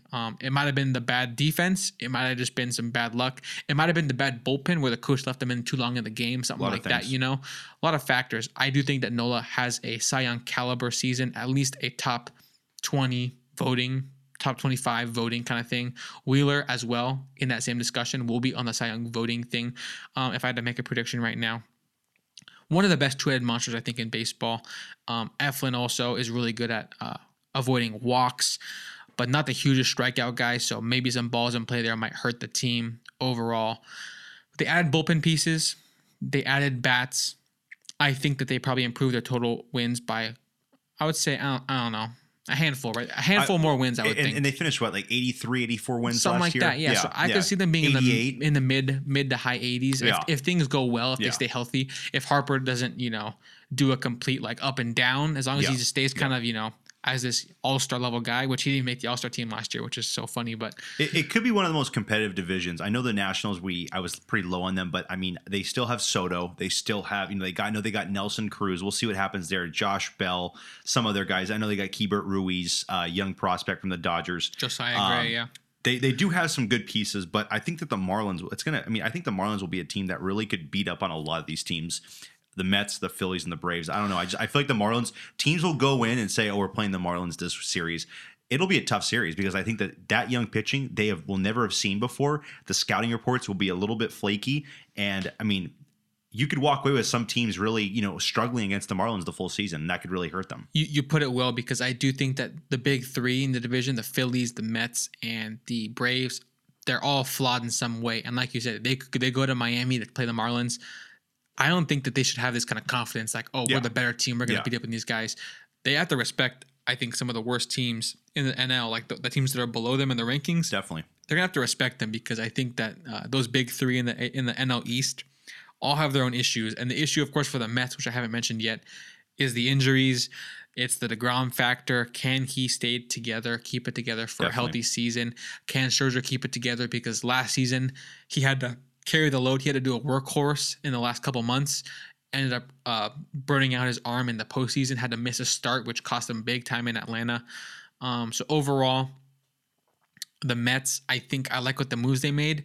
But at the end of the day, if Canna and Escobar have like down years, your only real addition was Scherzer, which is a great addition. Yeah. But if you lose DeGrom to injury, it's like you have the same team you did last year. Also, Starling Marte as well.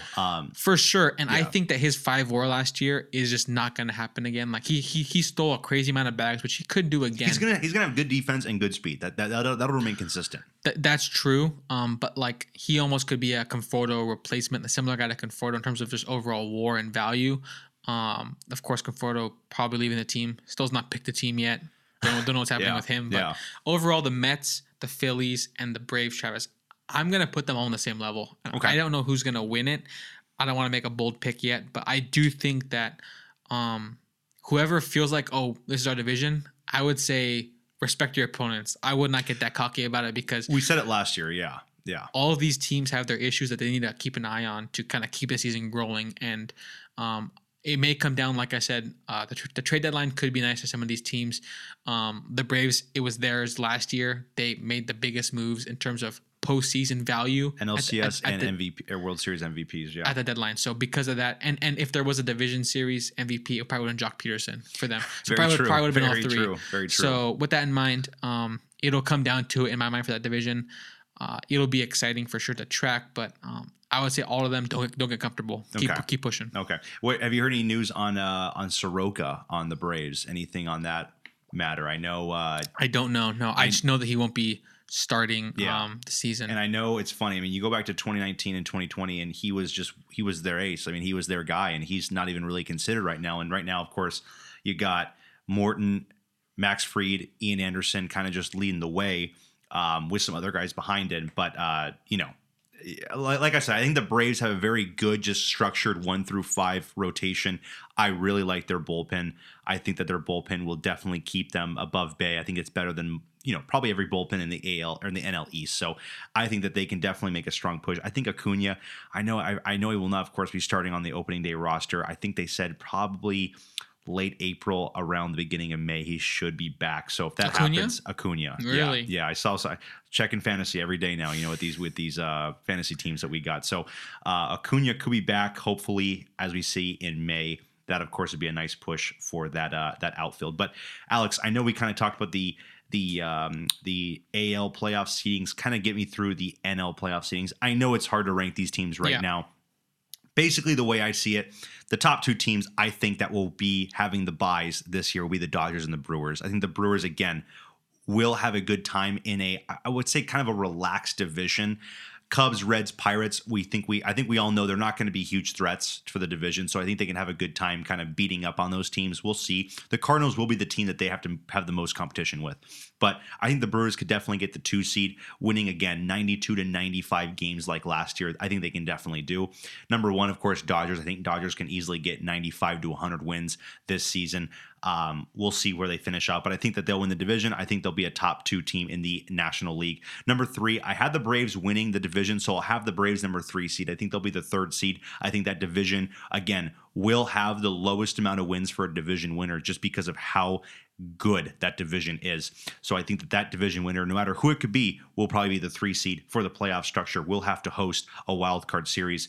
Number 4, I actually have the Padres hosting a wild card series as well. So I think the Padres will do enough to get into the playoffs. I think that they're kind of in a make or break kind of situation right now. They know that if they don't make the playoffs this year, I think everyone can kind of just make fun of them and have a right to, because you now have 2 straight seasons of just so much hype that you guys can't do anything. And you're going for it and you can't get it. Exactly. Yeah. And you got Snell and you got Darvish, who, in a couple years, maybe in a year, I got to look at the numbers, but are expiring, and you're going to have to say, are we going to sign them? Or are we going to have to, get rid of them? What's going to happen? So I see the Padres trying their best to make the most of this season, making acquisitions, making moves.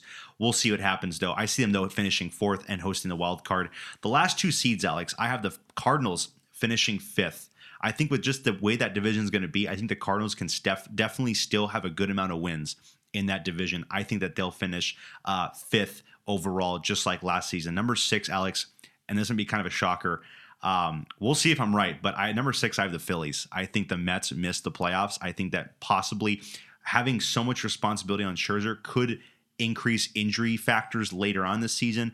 We've seen him the last 2 years. We've seen him in 2019 in the World Series. I know he came back and pitched, I think it was game 7, but he was crumbling in the World Series. He was running out of gas. I don't know what's going to happen this season, because they're going to definitely need him to pitch into October. That's what their goal is. I don't know how his season looks. Could battle some injury bugs here and there. We'll see. Then, of course, you're kind of putting trust on Bassett, who's a great pitcher. You're putting trust on Taijuan Walker and Carlos Carrasco. We'll see. And, of course, McGill, who's starting tomorrow for opening day. But I don't know. I'll talk more about him later. But Mets, I don't know. Again, I was not high on him last year. This year, I guess right now I'm just not buying it with the way that DeGrom. I think the DeGrom news for me was the biggest shock, was the biggest push, because I'm not a big believer in Lindor anymore. I don't know. I know I'm kind of making these tough accusations, but I'm not a big believer in Lindor. I think he kind of lost his funk when he left Cleveland, going to the Big Apple. The lights can be, the bright lights can be tough for some of these players. We'll see what happens, but I think that Lindor won't have his seasons like he did in Cleveland. But I think the Phillies finish 6th. They'll be going to Atlanta, division rivals. I think Cardinals will be going to San Diego for the wild card. So that's kind of how I lay out my playoff structure. I know a little bit more thought out, but any kind of comments or thoughts on how you see? I guess, do you have a big 5 or a big 6? What do you see definites making the playoffs next year? Yeah, I don't have it mapped out of who's going to see who, but I think the best team, the team to beat, is going to be the Dodgers in the 1 seed, of course. I think that they've earned it, they've solidified it. They're not the 2 seed last year because their division rival, the Giants, were the 1 seed, but they were the second best record last year. And I think the Giants, of course, will take a step back. Dodgers might even take a step forwards or stay on the same probably. So with that in mind, Dodgers are an easy pick for number 1. My second best team, I don't know if it's my second best team in the division in the league, but the next best division winner, I would say, is I'll go Brewers as well. I think that the Braves probably make the playoffs as well. It's hard for me to pick. I think that the Mets probably edge out the Phillies in my mind. Okay. It's really tough. I'm gonna go with the Cardinals making it, and then the Padres making it. So that'll be my 6. Okay. Two from each, which it feels like it never really works that way, right? I feel like there's never really 2 in each. Yeah, I know exactly. But I'll go that way for now. I mean, last year we almost got 4, which is kind of just outrageous to see in the AL East. And some people are predicting 4 this coming season, in the AL East. So we'll see. But I think that overall, that some of these teams, I think, so I'm going to kind of take a curveball on what you said, because you said the Braves might have the worst record of all the division winners because their division's so good. I think the division is not so good. I think it's just equal. Like they're all equal, but like I think like I think if you put the Braves or the Mets or the Phillies in the AL East, or like if you put them in the NL West or something, I think they're like 3 or 4 seeds, like all of them. I think the Braves are, is that controversial? I Do you get what I'm saying? The upside is not nearly the same. I do. I agree with the AL East. The AL East, I think, is just a juggernaut division. I think that most of these teams would have a hard time competing, so I agree with that. Braves in the AL Central, I think they could easily compete with the White Sox. Braves in the AL West, I think that they could. I think they could still easily get a number 2 slot, get a number 1 slot. I think. I like the East this year just because I think when you look at, I feel like if you had to make like an all division team, the NL East would just be would be stacked. A lot of talent entered the division. No debate there. I just think that even like last year I think last year it was the shallowest division, just based on like all these teams are 500 or lower, and we're like in September. Like, what is going on? And I get that too. And for me, I think it's just based on how competitive it is. But so that's the thing. I do think it's very competitive, but I think you can be. I mean, if every team sucked but we're equal, they could be competitive, right? So that's. I don't think they all suck. I'm just saying, like, my mindset is that like they're all very comparable and have their own flaws, and so I'm excited to see how it shapes up. For now, I'll say Braves and Mets get in. That's where I'll sit now. And that's a safe pick. I don't know who's going to win it, but I think that that's a good pick. Phillies, we've seen them stumble in the past, so I can see them stumble. I like their offense, but of course, I know pitching and defense, it really goes a long way in a season. So the Phillies have some question marks, of course, with defense, and probably have some question marks with pitching after you get past Wheeler and Nola. And their bullpen has always been a question mark. They added some good arms, but it's one of those things where like it's like the Angels rotation this year. Yeah. They added stuff, but it's like we have to see it work until we put faith in you. Exactly. So that's me with the Phillies, I guess. Good way to kind of shape that up and kind of round up that part of the segment of the episode. But that's kind of how we see our AL and NL, I guess, when you look at kind of these finishes. At least the AL you can see and you can say there's a big 5. And then, of course, you have just 4 to 5 teams for the scraps of the 6 seed. I think we can all agree on that. NL, on the other hand, is messy. It is. It's very messy. I think outside of the Dodgers, who feel like a guarantee, I think everything else is messy. I think the Cardinals could upset the Brewers. Yeah. Not likely, but I think that definitely could happen. I think the East is kind of up for grabs. The Braves, of course, probably the betting favorite. And then the Padres, the Giants, I don't know what to make. Are they going to beat out the Cardinals? Are they going to beat out the Phillies, the Mets? It's all kind of very hard to predict. It's kind of funny, though, too, because the West, the bottom 2 teams are pretty simple. We can say the Central, the bottom 2 teams are pretty safe to say they're going to finish in the bottom 2. And then the East, I think the Marlins and the Nationals are going to be the bottom 2. I know the Marlins, I think we can really have high hopes for them, but I think that they're not going to make the playoffs at all, the Marlins. But it's kind of funny when you have the 3 teams I feel like you have the 3 teams in the East, the 2 teams in the Central, and 3 teams in the West. That is, what is that? That's 8 teams. And so right now you're going to have 2 of those teams not make the playoffs. And I think that both the 2 teams that don't make the playoffs will probably be above 500, and it will be kind of like it'll be a disappointment, but I think that it will just definitely be a huge bundle and a huge scrap of teams in the top 6, whereas the AL, I think we know who our 5 teams are. The 6 is going to be the big fight between, the 2 and the 3s for, the AL West and the AL Central. And then of course, maybe the Red Sox is the 4 seed in the AL, in the AL East. But it's interesting how both kind of play, both leagues are really kind of already shaping up to who we can see making the playoffs and who we can really see, how we see the seedings.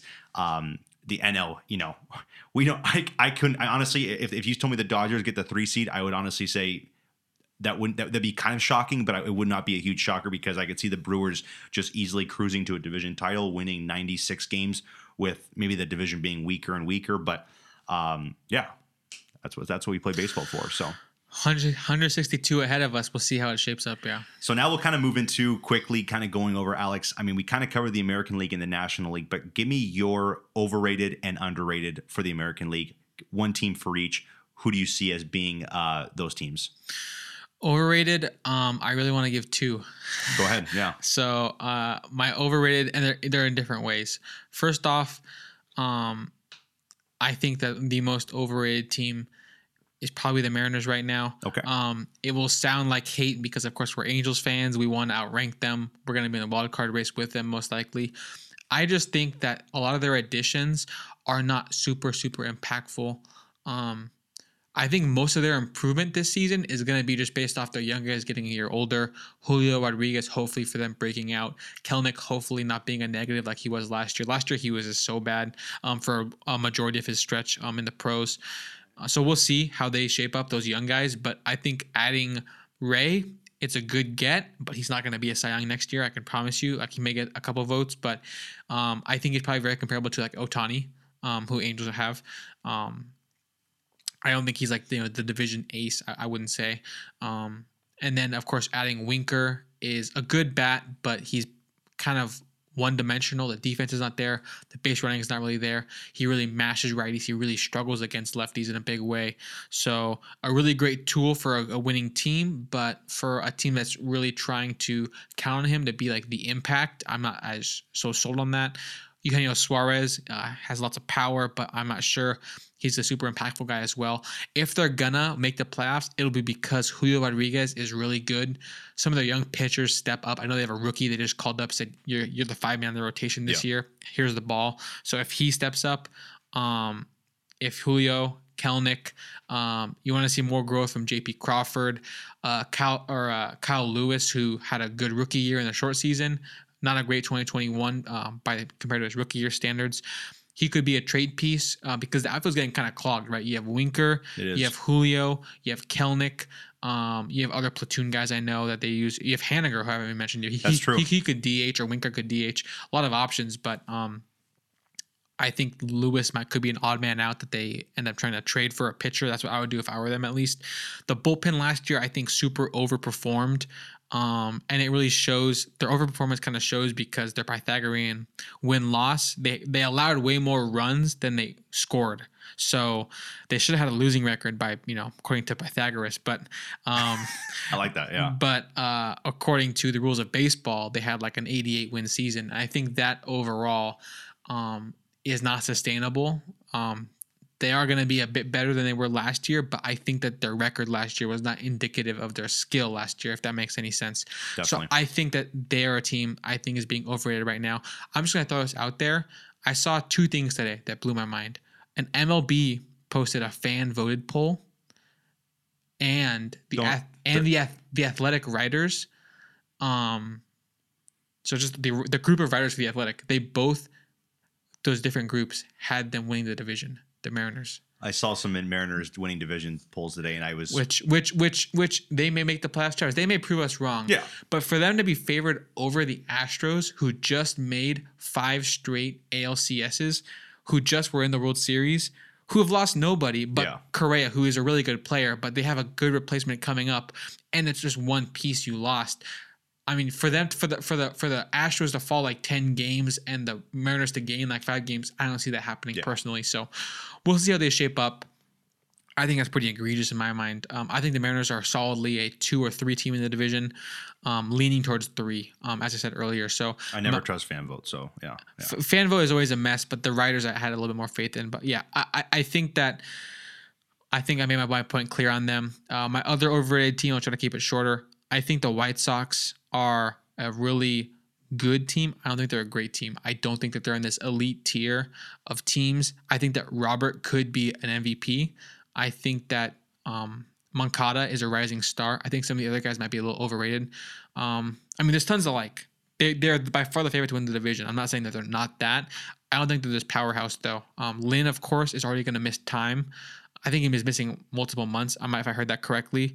I know Garrett Crochet, their young lefty, was a bullpen arm that could become a starting pitcher at some point, is missing the whole season on Tommy John.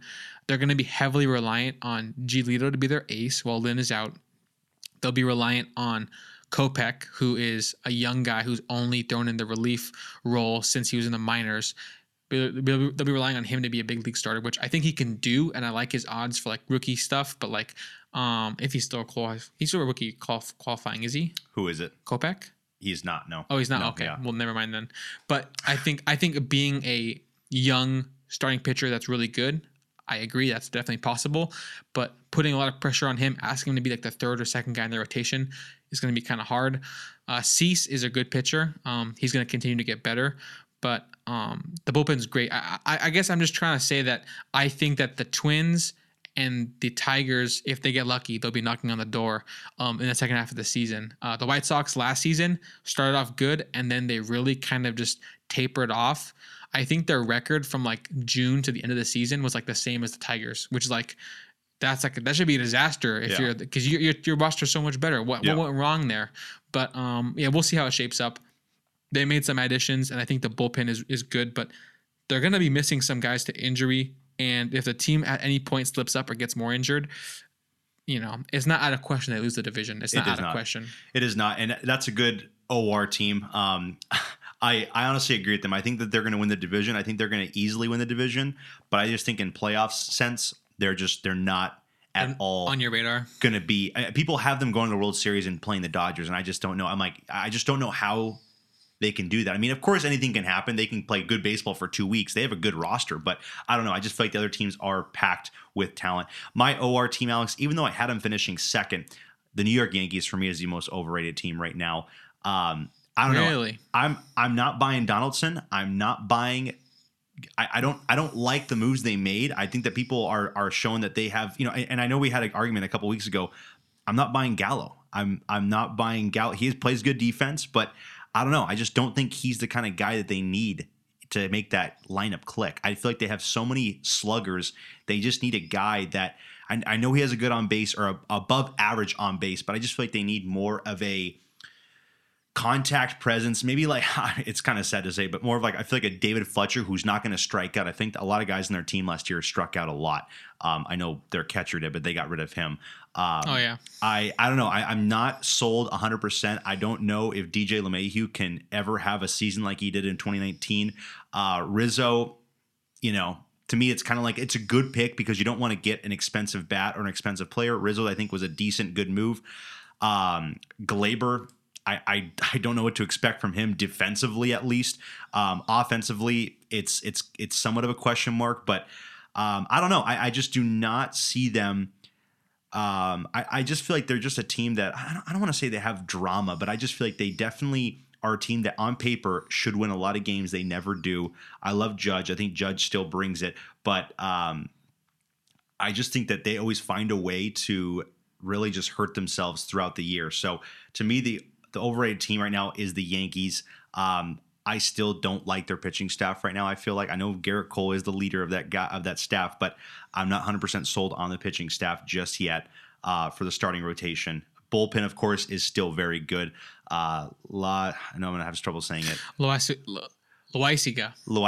Yeah. Loaizaga is elite. Loaizaga is very good. Also, of course, with Aroldis Chapman. We'll see what happens with Chapman. He just had a fallout last year. I think it was like 2 or 3 months that was just complete awfulness. Right. And so... But at the end of the season, his numbers were not terrible. Yeah. He just kind of the good and the bad kind of average. And I think the first 6 weeks were like unbelievable. Like he hadn't given up a run or anything like that. So I can definitely be wrong. And then Walsh came to town. That's true. I could definitely be wrong. But to me, I just think that they're just an overrated squad, and I think that they can easily make the playoffs, but I think they could definitely be like the White Sox where they can just face trouble between, some young team coming in or just, of course, play the Astros and, they pretty much call the Astros their daddy because they always just continuously beat up on them. And I know people would always argue there's certain reasons why they beat up on them, clickers and all that kind of stuff, but they're my OR team, Alex. And then I'll kind of move over to my underrated team, and then you give yours. For me, my underrated team right now is the Minnesota Twins.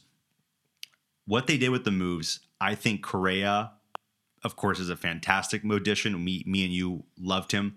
I actually really like, of course, now if Paddock comes through, I like Paddock to be able to perform and kind of, I guess, grow at his pace in Minnesota. I think he can have a really good time there. I like Gio Urshela in Minnesota. I actually really like Gary Sanchez in Minnesota. I think that some of these guys getting out of that New York setting and going to a quiet North Midwest city, really that most sports teams in Minnesota right now don't have any faith in, I think, anybody. I mean, the Timberwolves right now are doing really good, but Minnesota sports right now is if you can be 500, that's going to be one hell of a season for you guys. So I think a lot of these guys not having the pressure could really perform and have a good season. So I like what the Minnesota Twins have done. It is kind of rare that they got rid of Donaldson and Mitch Garver, and I feel like they kind of got. I mean, you could definitely make a case they might have got a little worse, but I feel like the moves they made might be a little bit smarter on the whole team aspect. Also with Buxton, Alex, we'll talk about him a little bit with the MVP. Buxton, if he has a full season and he's playing like he did last year, he could have an 11 WAR. I mean, we could really see a special season from him. I guess also the Twins, a lot of things have to go right, but I also like the way that their staff was the staff's kind of made. I mean, I think Bundy can still be a decent 4 guy in their lineup. And then, of course, I think it's Joe Ryan as their ace right now. I like what he brought last year. And then there's a guy at last name with a B. Bailey Ober? Is that what you're talking about? Might not be Bailey Ober, but I'm gonna just Blanking. I missed my research. But I think that right now the Twins have a decently underrated staff and a decently underrated roster. Polanco, Correa, Urshela, I think Sano at first base, Sano DHing. It's kind of funny that this team in 2019, Alex, won 101 games, and they really outperformed everybody, and they could possibly do the same thing now. So they're my underrated team right now. Give me who you got for your underrated. Yeah, I like your pick. I think that Minnesota has a lot of upside there. Like you said, Buxton can break out and be special. I think the rotation, I'm going to be a sleeper on it. Mm-hmm. Maybe they prove me wrong. I think that, Ryan could be really, an up-and-comer. Bundy is someone who I wouldn't really count on if I'm them. They have Chris Archer, who I think is someone else I don't really want to count on. If they all click, it could be a really special rotation because a lot of those guys have kind of been there, done that. But overall, we'll have to see how it shapes up. I'm excited for this, Travis, because my underrated team is your overrated team. I think that you're sleeping on the Yankees in a huge, huge, huge way. Really? I think last year they totally underperformed, and I think that they're due for the bounce back. You were kind of saying how they kind of always kind of hurt themselves. I mean, in 2019, they were one of the scariest teams in baseball. In 2020, they shocked they completely had an onslaught against the Cleveland Indians at the time. Shane Bieber. They completely got to all their pitchers. Stanton had a huge series, and then they go against the Rays, and they do lose in 5 in a really close game 5. But a game 5 elimination game, lose by 1 run, that means that game could have gone either way. And the Rays, of course, ended up going to the World Series that year. So that really could have been their year that they missed out on. Last year was a down year, of course. LeMahieu had a down year for sure.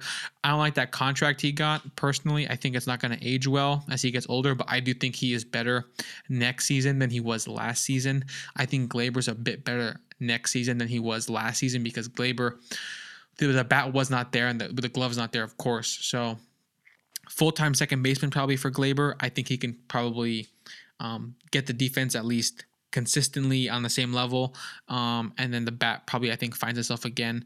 Hicks is probably back, so that's just another more outfield depth for you.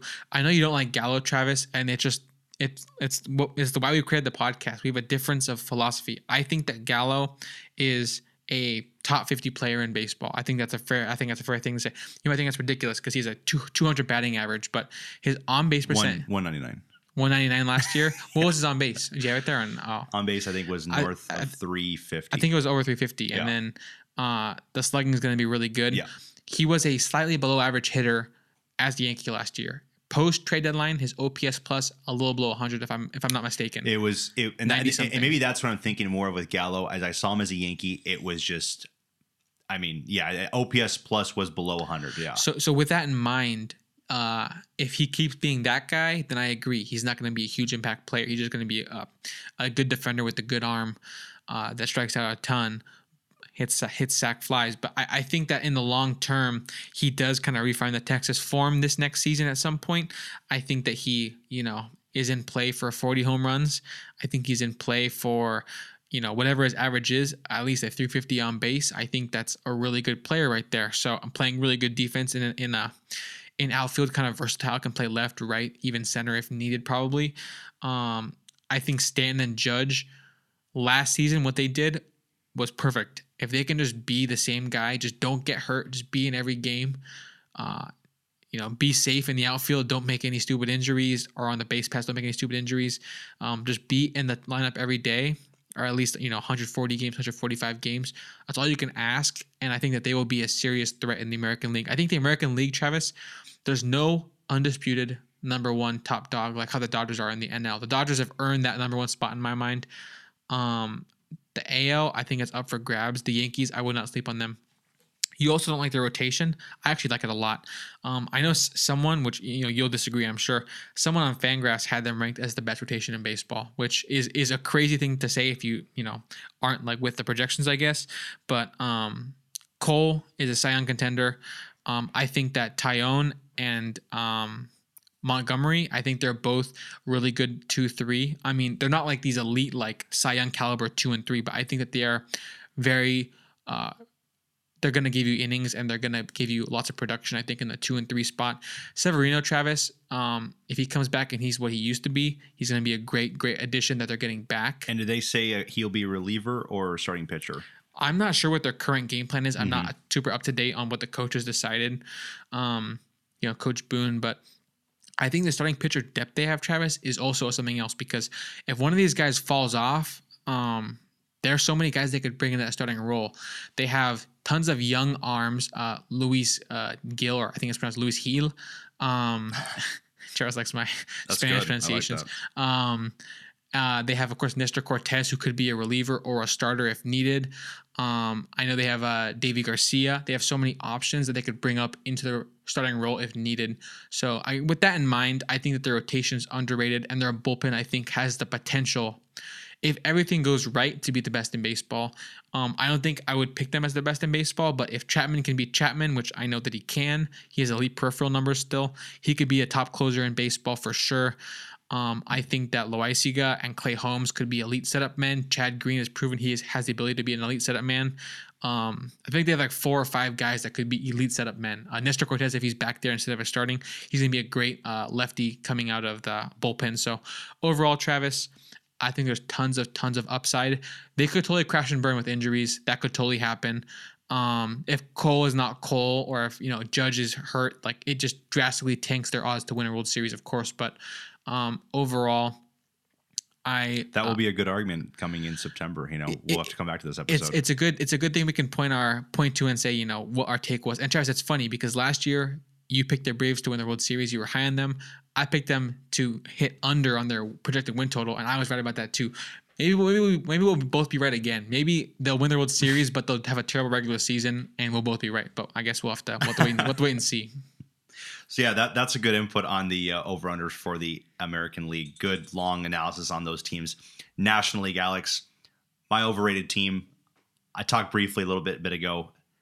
Last year, they're my overrated team again. It's the New York Mets.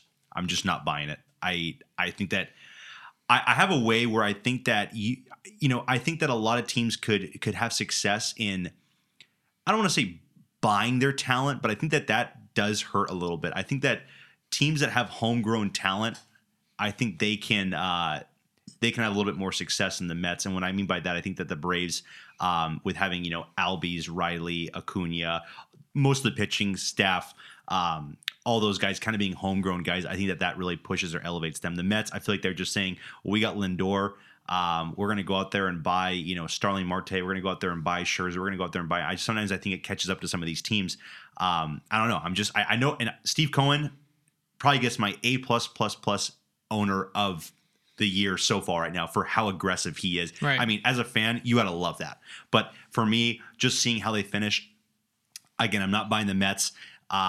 Easily could be wrong, but I just am not buying the Mets again. I think that they're going to be looking at a second or third place finish at the seasons, and we'll see how it kind of ends up. But they're my overrated team right now. So who do you got for your OR National League? Terrence, let's run it back. What we did last season. The Braves are the overrated team for me.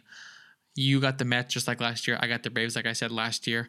I think that overall, the Braves could easily outrank the Mets. I'm not saying that they won't. This will be a fun September. I think if both teams are hitting their stride and doing their ceiling, like everything's going right for them, I think the Mets are better. I think that Pete Alonso is going to be a truly elite hitter this year. I think that their additions, even though they weren't like these huge pieces, they really added their depth, positional depth. If McNeil can bounce back, his first 2 seasons was like a 140 OPS plus guy. Last year was an average hitter at best. If he can bounce back, it's so huge for them. Even if he doesn't, though, at least it's a versatile utility bat kind of guy off the bench, lefty bat. I think they're also going to make more moves. They're still in trade rumors all the time. They could trade Dom Smith for sure, because I heard Pete Alonso likes being the first baseman. Dom Smith maybe not the best use as DH since he has some positional abilities. So maybe trade him for an arm. Maybe trade him for a leg. Yeah. I'm not sure. Who knows? But I think overall I'm higher on the Mets in terms of their peak than I am the Braves. The Mets, however, have this injury bug, of course, with DeGrom and Scherzer being iffy. If they break down, it's over. Wrap it up. Yeah. So I'm not saying that I think they're like these runaway division favorites. I like them at their best to be better than the Braves. The Braves, Travis, for me, Fried, Ian Anderson, I think are good pitchers. I don't think that they're like these elite pitchers. I don't think they're these elite arms. I think that we've gone through this rodeo before. I just think that they. Fried had a great game. Was it game 6 in Houston? Game 6, bad game 2 though. Yeah. Right. Yeah. And so I think that, in a big game, is he a guy you want on the mound? I'm fine with that. If you say he's one of your guys, I'm not going to argue with that. I just think that, on the whole, for 162, he's not in my top 10. He's not in my top 20 probably. Ian Anderson is probably not in my top, 30. So I think that overall, like, there's some really good pitching, but if everyone is going right, I think it's much worse than New York Mets pitching. Interesting. All right. You disagree? If you assume they're all healthy 7-game series. Are you saying Braves and Mets? Yeah. Everyone's healthy? Yeah. Pitching wise? Yeah. I mean, starting pitching. Yeah, that's the one thing that's big on health. Definitely you look at on paper, DeGrom and Scherzer is definitely the scariest thing, but Braves were able to beat Scherzer last year. I know he was tweaking with some, probably being overused in the division series, but Braves were able to prove it last year. I think with the Braves, and I was thinking about it right now, I think they're just a rich man's Oakland A's team. I feel like they just have a staff and they have a team of like B+ players that just, I don't know, they just, for some reason, they get it done. And that's what I like about them. They don't have really any stellar. Fried, Ian Anderson are not going to be these Kershaw, Verlander kind of guys of the league. I think they're just good, consistent, high B+ pitchers that I think all down the line are going to get the job done. As we've seen before, I think right now the Braves I guess they kind of do have a choke gene, but they also have a clutch gene. In my opinion, Alex, I know on paper the Mets look like they win. I think I'd still take the Braves. I think I just like everything that they bring to the table. I think they just play a little bit of a smarter baseball. They got your favorite guy, Austin Riley, and Ozzie Albies. I know you're really high on both those guys. So. I think they're both probably. Albies didn't have like a crazy year last year. I think he could be about the same. If he bats righty, he could. So yeah, I think that Riley, like you said, I think he's gonna have a solid regression coming his way. The average is going to come a lot down. The power probably stays, but I don't think the defense is that great. Interesting. Okay. Olsen, I think, is a great addition to the team, of course. Acuna.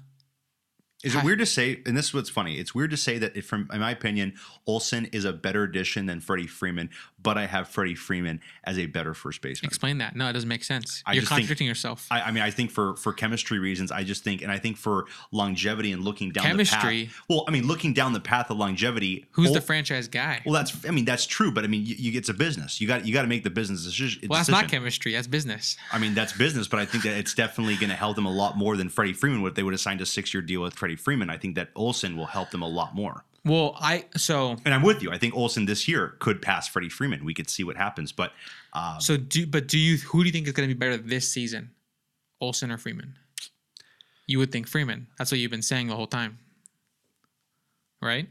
I think Freeman is still going to have a great year. I think that he'll have a better season, but I think. Because there's no doubt Olsen's is going to be like 6 or 7 year deal. Like at the end of that deal, Freeman's going to be like 40 or whatever. No, yeah, exactly. So obviously it's a better contract for them. But I'm saying this season, I like Olsen. I knew you liked Olsen. And I'm hating on the Braves, and you like Freeman, and you're pro Braves, so it's all we're all out of sorts now. I think it was a smart move, and I think it was. I know Braves fans, and I know the Braves organization might be a little bit ticked, but I just think it was the best move. Yeah, I agree with that. I think you might have, and it's hard to say, but I think agree, I think you maybe Olsen guy. you. I know you are, but I think you kind of you got what you needed from Freddie Freeman, and now you move on to this upcoming guy who, like I said, at the end of the season, I am not shocked if he's number 2, number 1 first baseman of the MLB. But I think that moving forward, it's a smart decision to get Olsen. Freddie Freeman was probably asking for a lot of money, even though the Dodgers, they probably could have competed with that salary and that money. But I just think it was a good deal, and I think it'll fit in really nicely. So for sure, I think he'll hit 45 bombs or something like that. We're both. I mean, I like Olsen a lot, so there's no argument on that part. So we both stayed in the NL East for the overrated. Do we stay in the NL East for the underrated? You tell me, who do you got? Alex, I'm going. I think I just pretty much copied last year's list. I have the Phillies as my underrated team. I love your take on Nola and Wheeler. I think that they're going to be special players again. I think this offense got better. Schwarber and Castellanos. I'm high on Castellanos. Not a good defender.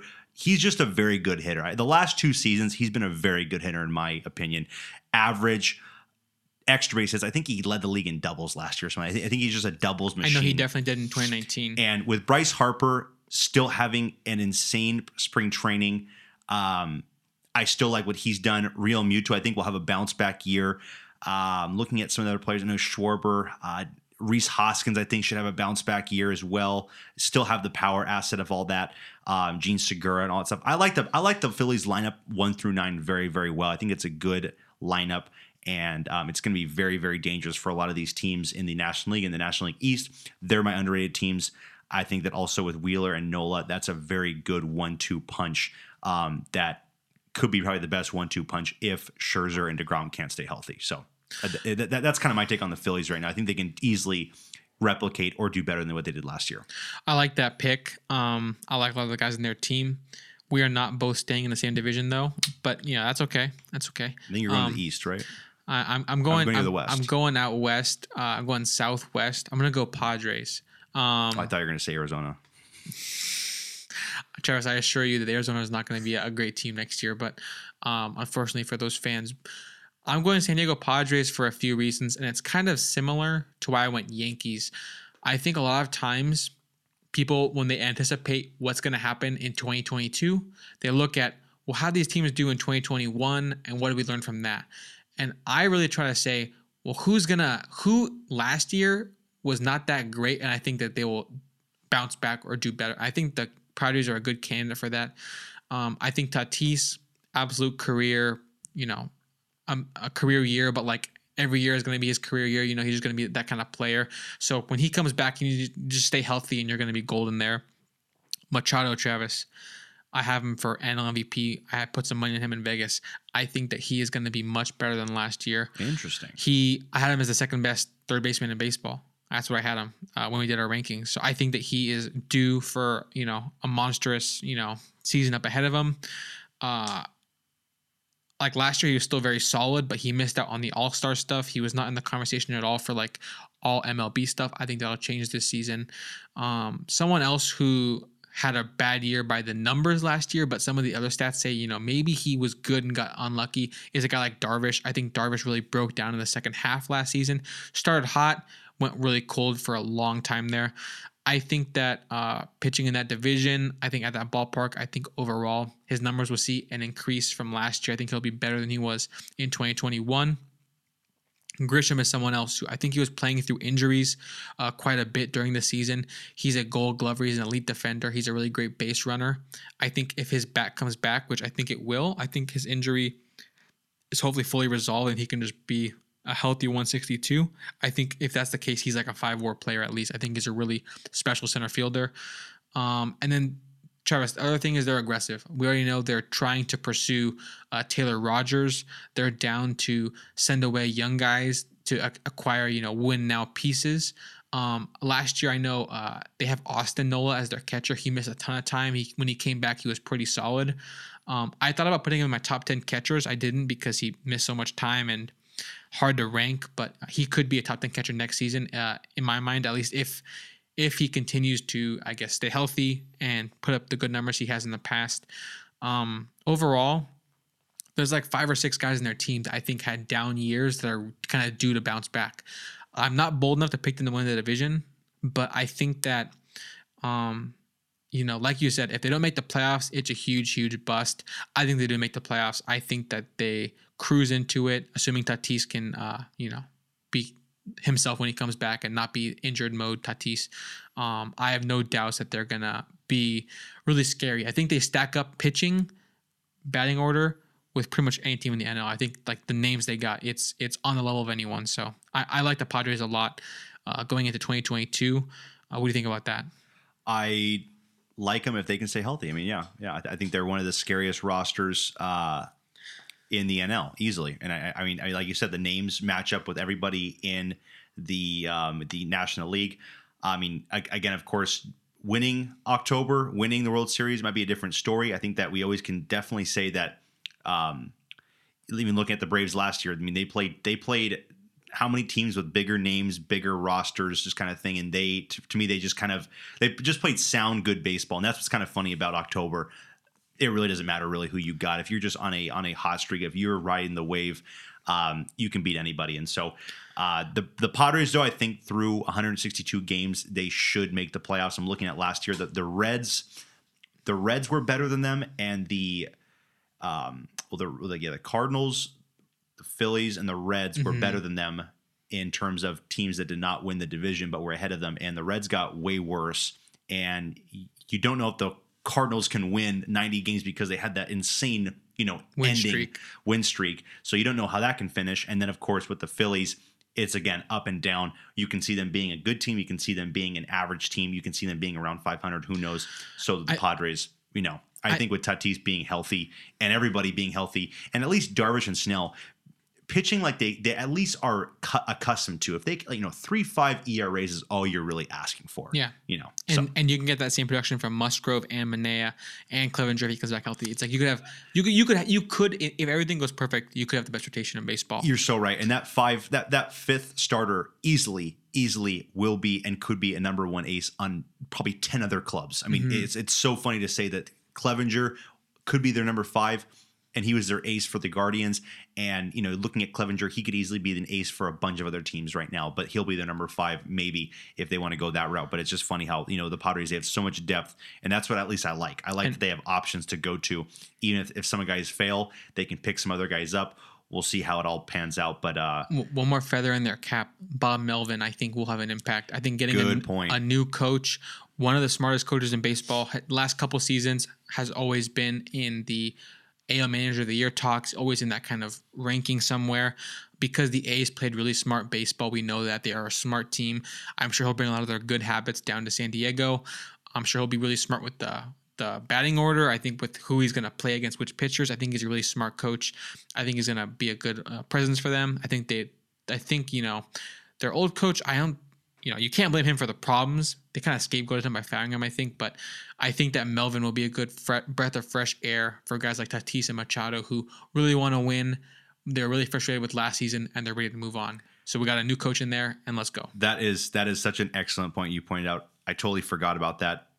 Melvin is a winner. He turns islands of misfit toys into division-winning teams, and we saw them be so successful for 5 straight years or something like that. So that's a good point. He's a good man to steer that ship. I think he can really kind of calm them down and play the kind of baseball they need to win games. So Padres, of course, should be a team that should see October this year.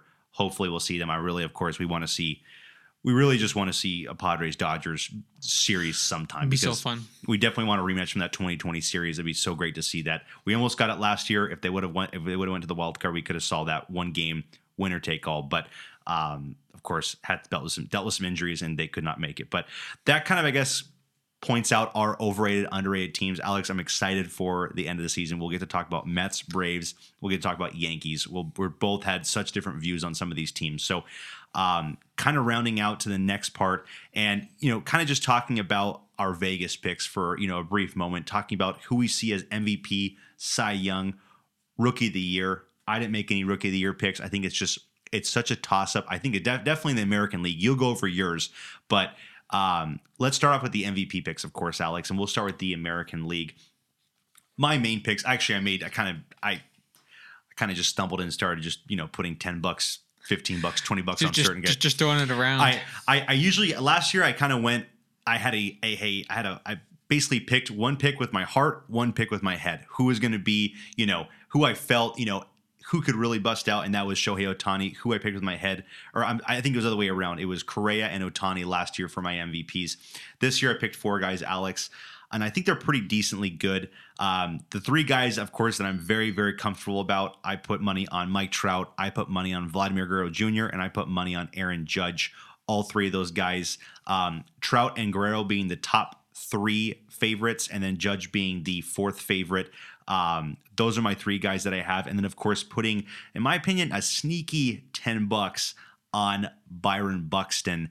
$10 will win you. I think it's about $260 for MVP odds. And like we saw last year, Alex, I think it was 60 or 70 games in a 4 WAR or something like that. I mean, if you were to put that together, healthy, he'll be in the conversation. There's no question. Easily. And so those are my 4 picks for MVPs. Those are the guys I really liked. There are some other sneaky guys on this list when you're looking at odds. Ohtani, of course, being number 1. We talked about it months ago, and we basically kind of preach about it. If Ohtani does not have, I mean, it's almost funny to say, like you said, if he has the same season, it could be looked at as like, oh, well, I mean, we've already seen this kind of season. You get voter fatigue, right? Yeah, the voters kind of get tired of the same old. Exactly. And we could see Vladimir Guerrero Jr., especially with the Blue Jays. And if the Blue Jays win, 95 games in that division, win the division, be number 1 first seed, Vladdy kind of leads the way. You can easily see him winning it.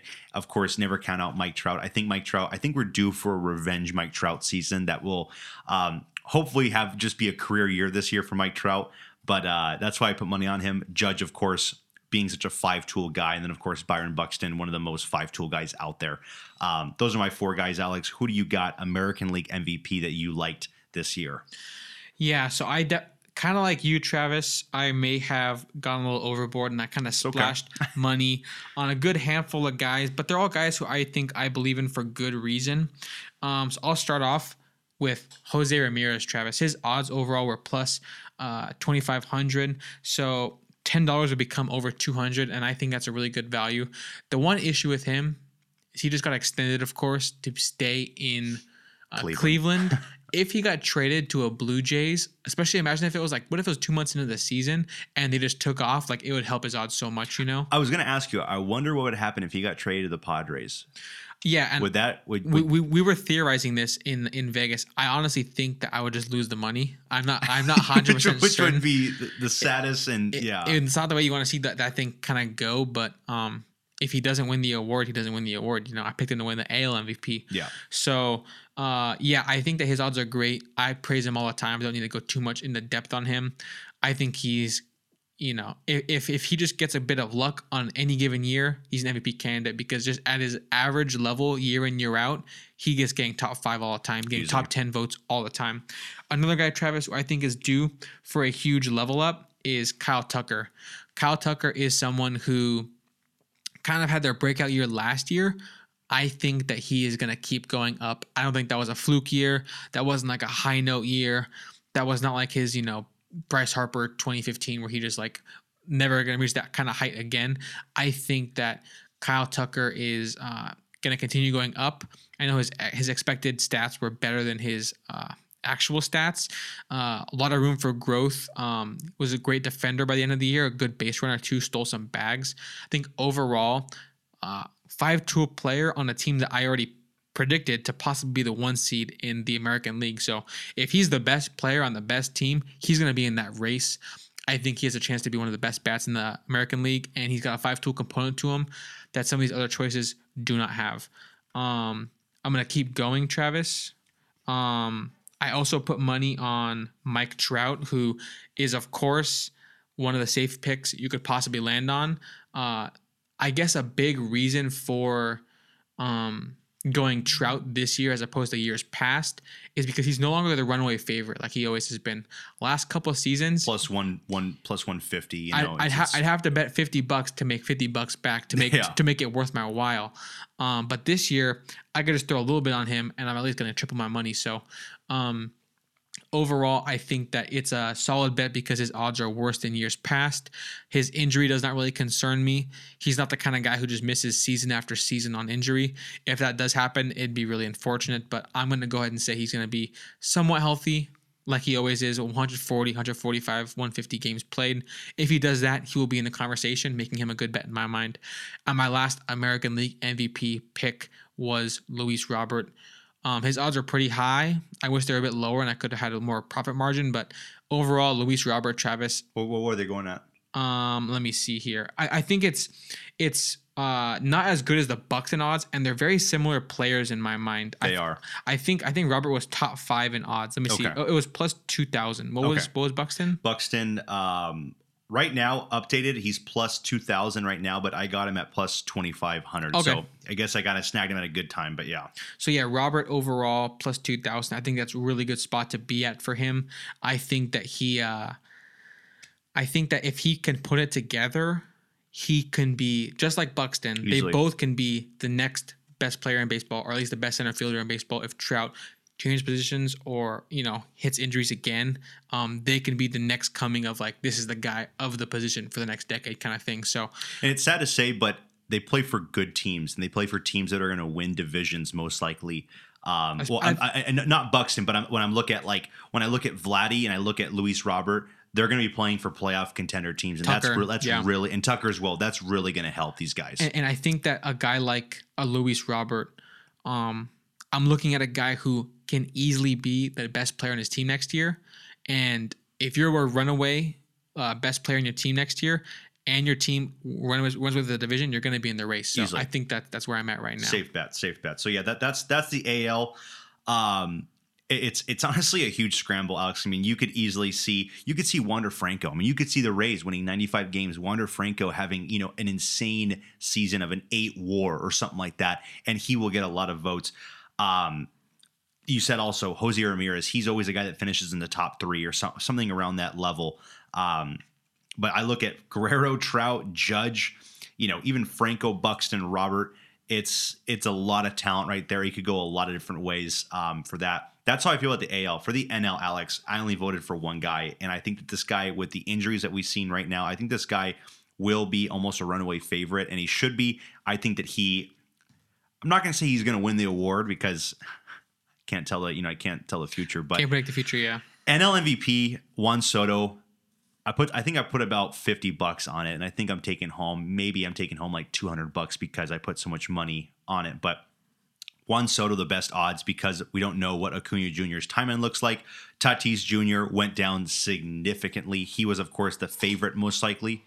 And I think that Tatis will not, of course, have enough time basically have enough time to have an impact on this season. So Tatis Jr. will not be any impact at all. Acuna, like I said before, I think missing time could very well hurt him. We'll see, though.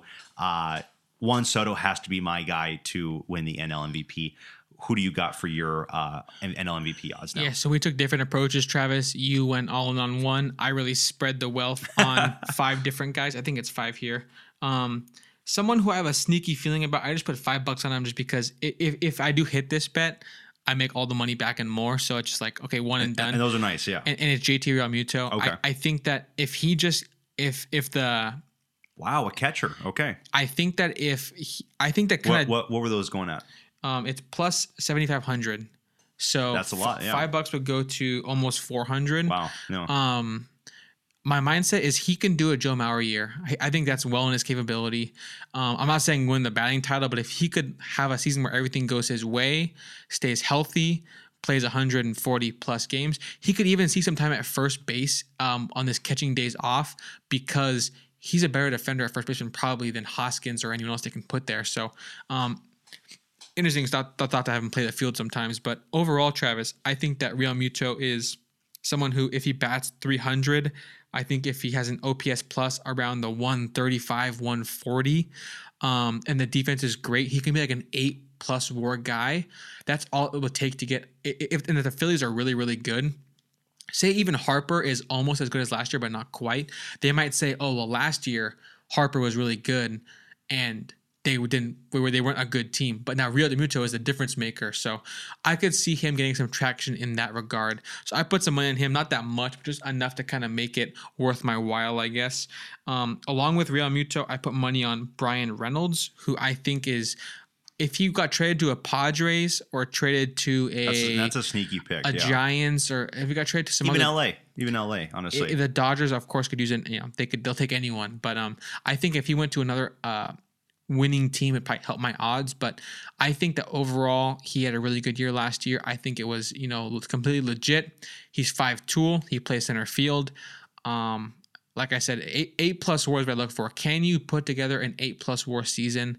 If I think the answer is yes, then I might consider putting some money on you. I think he's a really good player. So I have him money on him as well. Manny Machado is like my real guy who I think like I have a lot of stock in. I think that he could, especially with Tatis missing time, like if Tatis plays 100 games maybe, and Machado plays 160 or 155, and he's really the spark plug of that team and they make the playoffs, he will get a lot of the credit, I think. I think he easily can be like an 8 WAR third baseman. I think he plays elite defense still, elite arm, of course, and then the power is no question. It's about getting the bat on the ball enough. I think this year he's due for a really nice year.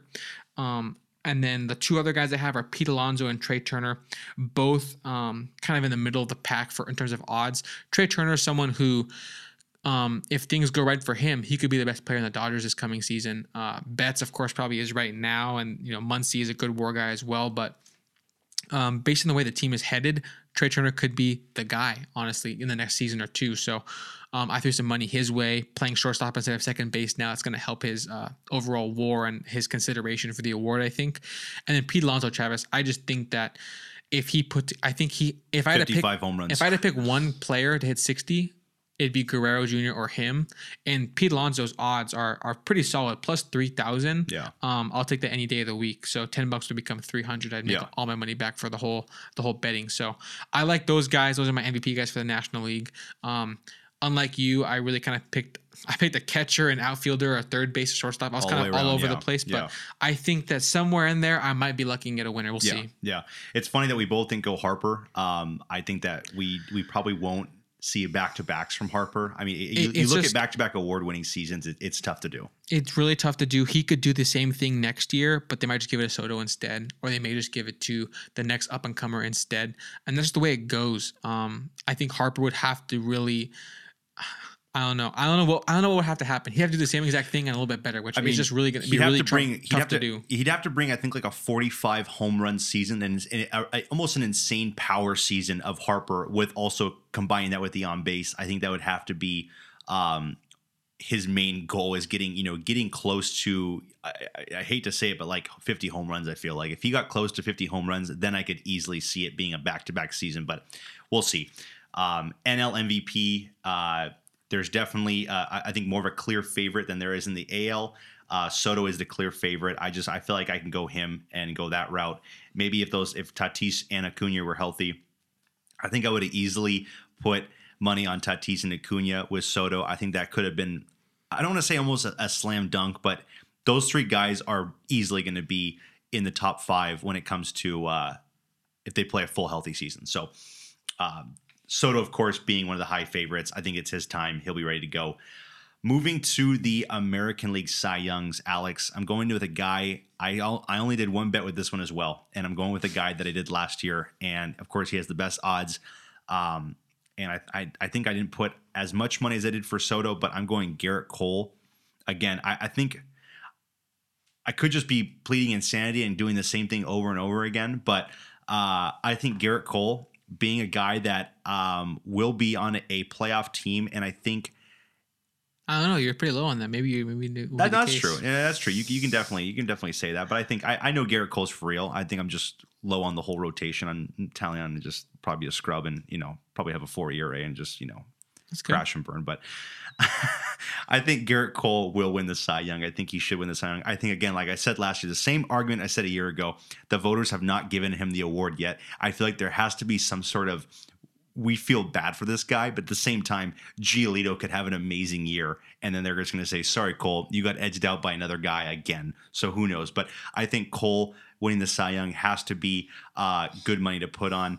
I think $20 turns into $90. I mean, it's not really a huge slam dunk for me. So only one guy, Garrett Cole, was him.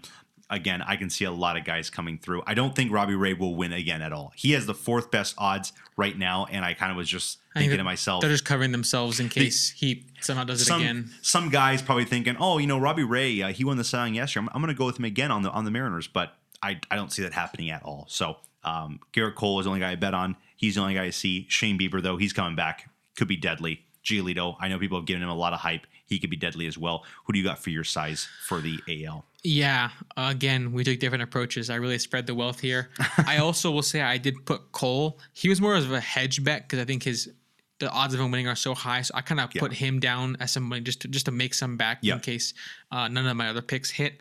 But my other picks, Travis, include a lot of guys who I have a lot of faith in. First guy is someone who you mentioned already, which is Lucas Giolito. I think that he is going to be the ace of the White Sox this coming season. I think that he fares a lot better than Lynn. Had the injury thing come up recently, but even before that, Giolito, I think in my mind, is a better pitcher going forwards into going into 2022. I like his stuff a lot. I think that he's going to be on a good team. He's going to be their guy. He's going to get votes for sure in my mind. We'll just see where he ends up in that kind of top 10, top 15. We'll see where he lands. But I like him going into 2022 a lot. Actually was able to snag him in fantasy, so I'm happy about that. I like when I can kind of double up my awards picks in my fantasy. It's nice. It's nice. That's good. But other picks, Travis, Shane Bieber, someone who I think the upside we saw in 2020. The upside is unanimous Cy Young winner. That's the upside. And I think what we saw in those couple months of 2020, I don't think it was a fluke. I think doing it for a full season is pretty much impossible, but to be the best pitcher in baseball for a season, I don't think that's impossible for him. I think that's definitely doable. So I'm excited to see what he can bring to the table. Hopefully last year he would have been a top 15 vote getter if he was healthy. He was not healthy. He crashed mid-season and was not able to kind of piece it back together. We'll see how he also fares post-substance ban because I know that he had a drop in his numbers after that, but I have complete faith in him to kind of put it back together and go Gauchos, Shane Bieber. That's nice. But other pick, Travis, I'm going to run through these a little bit faster because maybe the odds are a little bit lower, but I just threw some money their way. Nate Eovaldi, last year, super underrated regular season. Nasty Nate. I think that he honestly, a lot of the peripheral numbers really like him, a really good FIP. xERA a lot better than his actual ERA. I think he got some bad luck. Also, you're playing in that division. It's going to be hard to have a low ERA, but if Cole can do it, I'll say Eovaldi's a chance to do it as well. I like his odds a lot, even though the division is going to be stacked with power bats. Eduardo Rodriguez, Travis, I put some money his way just because I think that he's legit. He's going to a new team. If things click well, I think he can definitely kind of dice up that division. If he gets a lot of starts against the Royals, I think the White Sox are a really good offense, of course, but the Twins and the Tigers have something to prove still. He's on the Tigers, so the Twins and the the Twins and the Guardians, of course. Yeah. So I think that both those lineups have their share of weaknesses. The Twins, of course, could return to form like they did in 2019, being this elite kind of power batting team, but overall I'm not too sold on the Twins like you are, and I think that there's plenty of room for a AL Central pitcher to dominate the division. So that's why I have a lot of pitchers from that division, I guess. Gonna keep going on my list. Brady Singer, Travis. I threw just $5 his way, and I would win over 700 if he did land. Those odds are too good because a lot of advanced numbers say that he's a lot better than he's been performing. Yep. Is he a Cy Young guy? Probably not, right? But I mean, I think that the value of how much that return is based on, I think he's a lot better than his numbers have shown. I'll take that kind of gamble any day of the week. Finishing up, I already said Garrett Cole. Michael Kopech is the last one, and he is, I actually pretty solid, plus 5,000. You know, it's not crazy great odds. They kind of acknowledge that his upside is ace level. Yeah. But I think just the chance of betting on a young guy and him popping off, I think is really good. It's kind of what I did with Burns last year. I was betting on Burns, and it's like in his second full season, he went and did it. So I'm okay with that risk. I'll go with Kopech any day. So that's my long list. And that's a good list. The one thing I will say that does suck with these awards is it's voted by media, and sometimes just imagine if Brady Singer had a crazy year, but the people were saying the Royals were bad. I'm not going to vote for him. I mean, that's the only thing that would suck with these lists is that you could have, and I like Brady Singer a lot. That's actually a really good pick. With $5 goes to 700. I mean, yeah, that's sneaky right there. It's good turnaround. It's good. But like what you said, that would make your entire trip. But Travis, I mean, we were talking about it last season. Harper was pretty close with Soto. We both had money on Soto too, but like we both had a feeling about Harper. He was kind of our prediction, and things barely went our way with the voting. Barely. Same goes for AL Cy Young for me. It was really close between Wheeler and Burns and Scherzer down at the stretch. I didn't know if Burns would win, but he did, and I got my cash out. But it's really close how the season could be over, and you might still be like, I don't know what the media's going to pick, right? And it could make or break you. So. Yeah. Moving on to NL Cy Young, Alex. This is where, of course, I splurged a little more. Had 3 picks. Good. My big 3. I didn't want to do too much. I know it's kind of fun doing like 5 little coupon $5 bets for some big level guys, but for my big 3, I put money on Walker Buehler. I think he was going at plus 900, so 9-1 odds.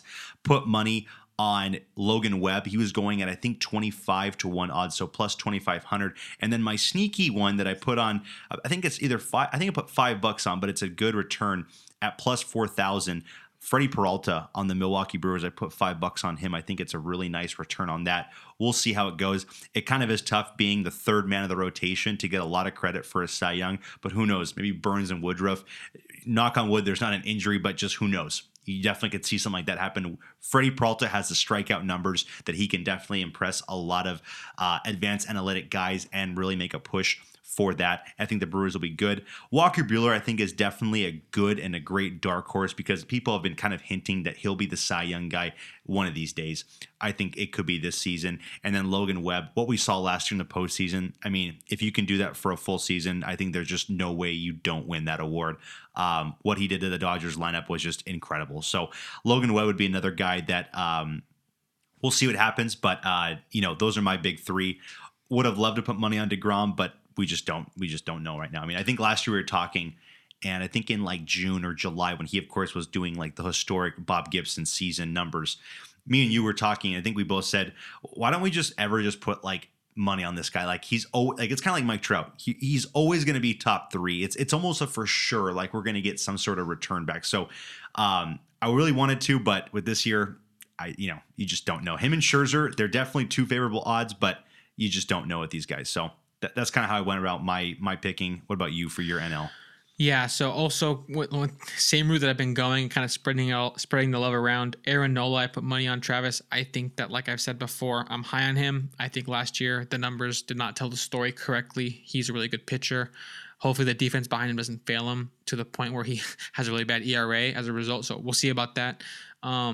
Sneaky bet, Pablo Lopez. I think a lot of upside there. I think that he is trending really positive. I think that he's going to be one of the best pitchers for the Marlins, and they don't need to be frisky for him to win the award. If he just can be the best pitcher for them and be a kind of a highlight of the season, he's got a good shot. I think Logan Webb, Travis, I bet just like you, I think that Logan Webb, personally, I think he's already an ace. I think that he's already there. He's already a top 10 pitcher. I put him as a top 10 pitcher in all of baseball when we did our lists. I think he's legit. I think the ballpark only helps him. If you can just limit the starts in Coors, that's going to help him even more. But I think overall playing at Oracle and being on a good team and just being as good as he is good at making weak contact. He avoids walks. He gets strikeouts. There's really no weakness in the mound for him. I like him a lot. So he, of course, is someone who I picked as well. Zach Wheeler almost had the magical season last year, but so many of his advanced numbers say that it was not a fluke. He is that kind of workhorse guy. He is that kind of guy who can really limit. He forces weak contact. He gets strikeouts. So, a lot of that kind of stuff is good indication that they can keep it up going forwards. So I like him. You Darvish, Travis, I put money on him as well. I think that last year's numbers are completely unrepresentative of who he is as a pitcher. I think his ERA was like a 4 or 5 or something like that. He's not that guy. He's a bit better than that at least, but I think he's a lot better. So I put a nice little $5 on him, which would be quite nice. And then Luis Castillo was my last pick for NL Cy Young. I think that Castillo is someone who had a really rocky start at the beginning of last season, really pieced it together and became a lot better second half. I had him in fantasy, and I knew I had a good grasp of how he was performing throughout the season and what he kind of improved on. There was an interesting find, I think, that last season he was tipping pitches. I think his release angle was kind of a little bit telling. I think he cleaned that up and it helped him a lot. But anyways, I think that Castillo, the upside is so huge. The team is not going to be very good, but he could easily get traded to a contender and be an ace on a contender. And so if that's your ceiling, then I'll throw you $5 too. So, and $5 would become 500. That's so nice. I think that's a really good bet on him. That's actually really nice At those odds. So that's really nice. I like my picks. I like those. Sometimes it's fun to just do those $5 ones because sky's the limit on some of these guys. They could just stun the world. So because last season, like some of the MVPs that like Guerrero, who I had money on, like the odds were crazy small. Yeah. But these guys, if you kind of see the pop off coming, they can pop off and they can just become that guy. Exactly. Moving to the last award, Alex, the Rookie of the Year odds. The AL, it has really a big four. It does Bobby Witt Jr., Spencer Torkelson, Julio Rodriguez, Adley Rutschman. You could even sprinkle in, of course, Riley Green, Shane Baz. For our picks, even Reed Detmers for instance, because he'll be getting a starting role in that 6-man. But I know you bet on some of these guys or most of these guys, but how do you see this race kind of shaping up? For me, if I had to put money on one of these guys, I probably would have said Torkelson, Julio Rodriguez. That's my clear favorite pick, I think, right now. If Julio can help the Mariners get to the playoffs or at least be above 500, I feel like that's a very good look for him. Yeah, I think that who you said, those are all like good picks. I didn't go Julio just because the return was not going to be that great. Yep. Everyone kind of knows he's going to be a special player at some point. It's a matter of when. I put money on Torkelson because I think his bat is already going to be. I think if I had to pick who's going to be the best bat of the rookie class, I'll go Torkelson. Safest bet to be a really solid bat. Corner infielder, so he's pretty much just focusing on the hitting up there in Detroit. I think is a good shot he has at being like a 3 or 4 hitter by the end of the season. I think he can really prove himself in that way. I also put money in a couple pitchers, Joe Ryan and Matt Brash, just guys who project very well and have a good payout. Their odds are not that great, so I went with them as well. Shane Baz, Travis, is missing some time to injury, but his upside is best pitcher on the Rays, and they could be the best team in baseball. I would not be surprised if that was ended up being the case. So I threw on him a little bit of money as well, and my last pick was Reed Detmers, who I think that Detmers is someone, Travis, who he's the Angels kid. So there's that factor that makes me want to pick him as well. But truly, Travis, he had a really good spring last season. A lot of rocky starts, but he had to face the Dodgers and the Astros, and I think there was one more start along with that. Maybe it was the Mariners. I forget who, but he had to face some good offenses in his first stint in the big leagues, and I can't blame him for being like a 6 ERA guy or whatever it was last season. Next year, I'm expecting lots of development. I think the Baseball Prospectus or someone had him as like the best left-handed prospect in baseball. Yep. With that in mind, he put together a really complete spring. A lot of his outings had lots of Ks. I think as a 6-man in the rotation for the Angels, there shouldn't be that much pressure. Last season, probably more pressure because they brought him up in the middle of like this losing skid the Angels were on. So it's like, hey kid, can you help us? But this year it should be more of like, here's the ball, and your once a week. And your first start is against the Houston Astros, and your second start is in LA against the Dodgers. Yeah, it's just a nightmare. Good luck. Nightmare scenario for a rookie, but I think that he's really going to continue to develop. A great curveball. Watch out for that pitch, but he really has developed all his pitches.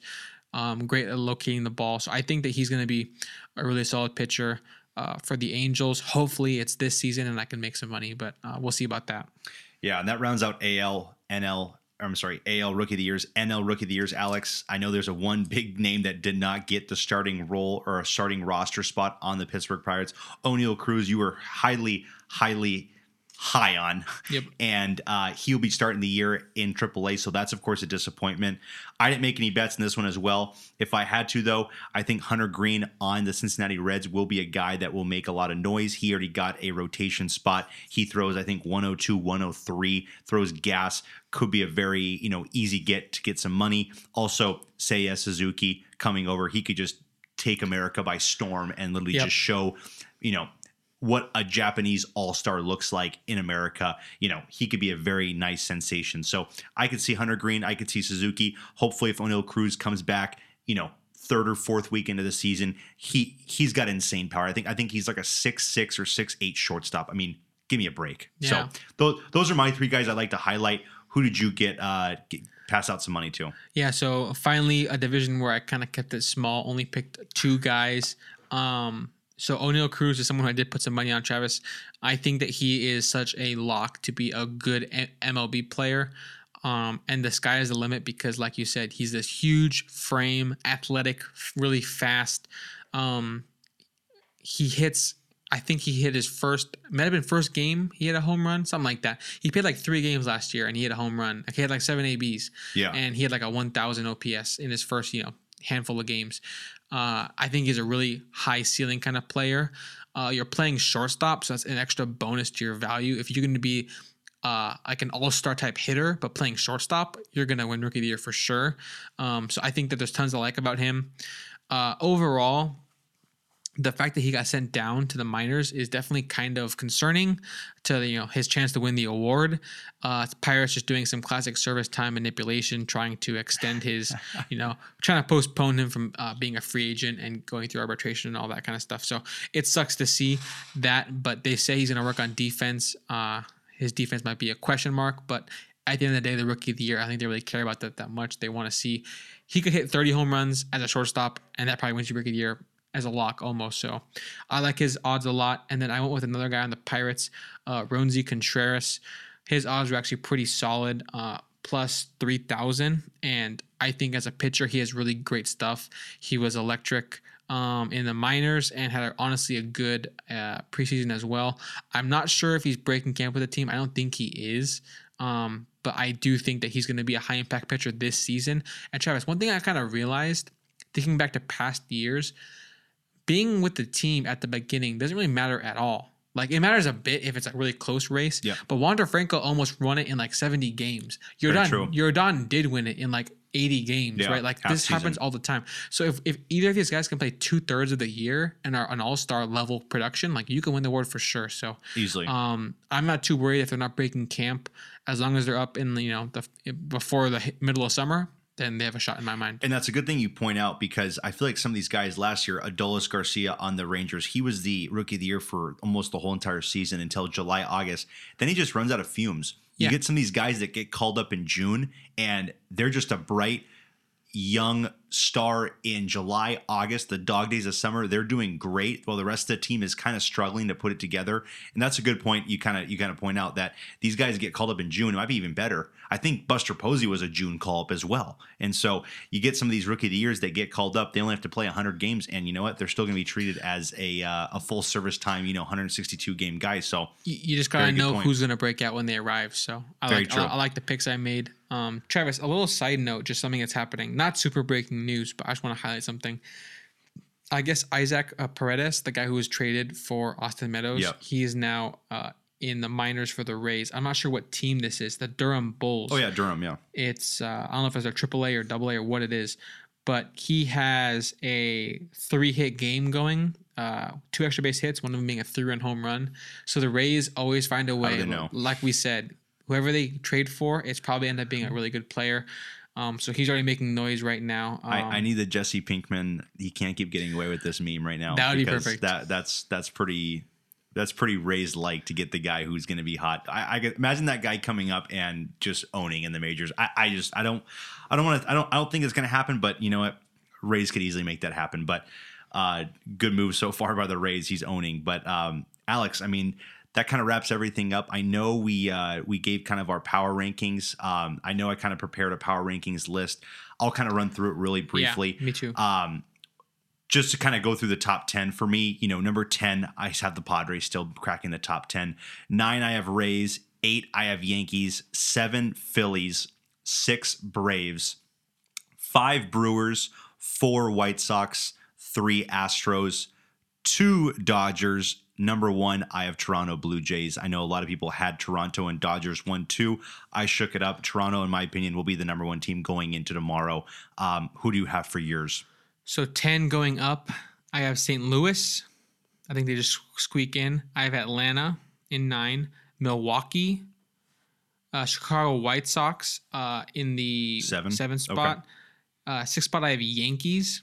Then I have Padres this high at 5. Okay. Like I said, I was high on them. 4, I have Rays.